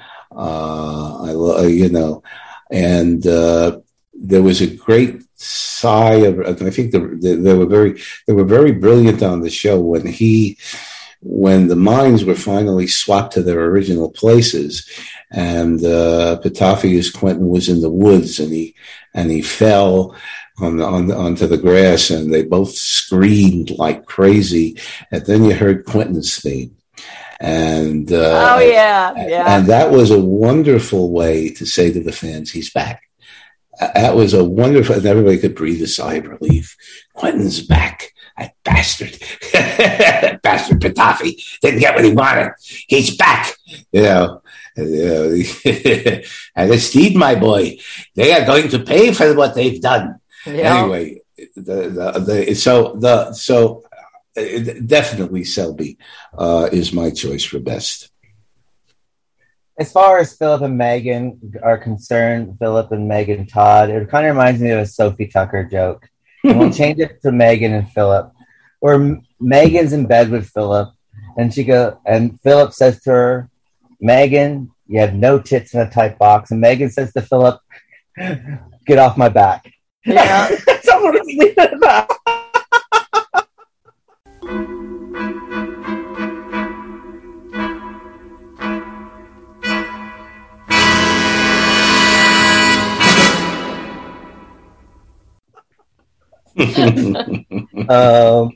I wonder if Megan knows that her husband's gay. I guess we'll have to stay tuned for our next episodes. We'll be covering episodes from December 1969 to January 1970. Those episodes, of course, if you want the exact number of episodes, they will be on our website, and of course, that will be in our newsletter. We'll be a bit more thorough as far as our hopefully we'll know by then. Yes, we will. Yeah. Unfortunately, I don't have that information in front of me because I was a bit ill-equipped about putting everything together today due to other circumstances. So that's next. So remember, next month, Dark Shadows will be episodes from December 1969 and January 1970. And of course, our next episode for our Book to Screen, part of our Kings of Horrors, will be "Let the Right One In" by John Ajvide Lindqvist, and the Swedish film called "Let the Right One In." Our remake will be The Shining from 1979, Kubrick, and we'll be covering the miniseries directed by Mick Garris, who's up against us for a Rondo Award. Yeah. His version of The Shining, which was actually written by Stephen King, which he actually preferred because it deals more with the Stephen King book, and Stephen King didn't like the Kubrick version, so that'll be an interesting discussion. And of course, our 80s will be the German film Necromantic from 1988 and Basket Case from 1986. So, It will be porn day on the podcast. Good night, Vicky. Good night. Good night, Tom. Good night, Keith and Vicky, and good night, everybody. Good night, Tom. Stay safe. And of course, go to our website before we go at www.llpodcast.com to make sure you put in your vote for the Rondo Award. It'll be a quick, easy way, and we'll have that up in the next week or two. And of course, sign up for our newsletter, and there'll be a link for you there as well. So Please remember us. And we'll see you next time. Good night, folks. Bye, everybody. Good night.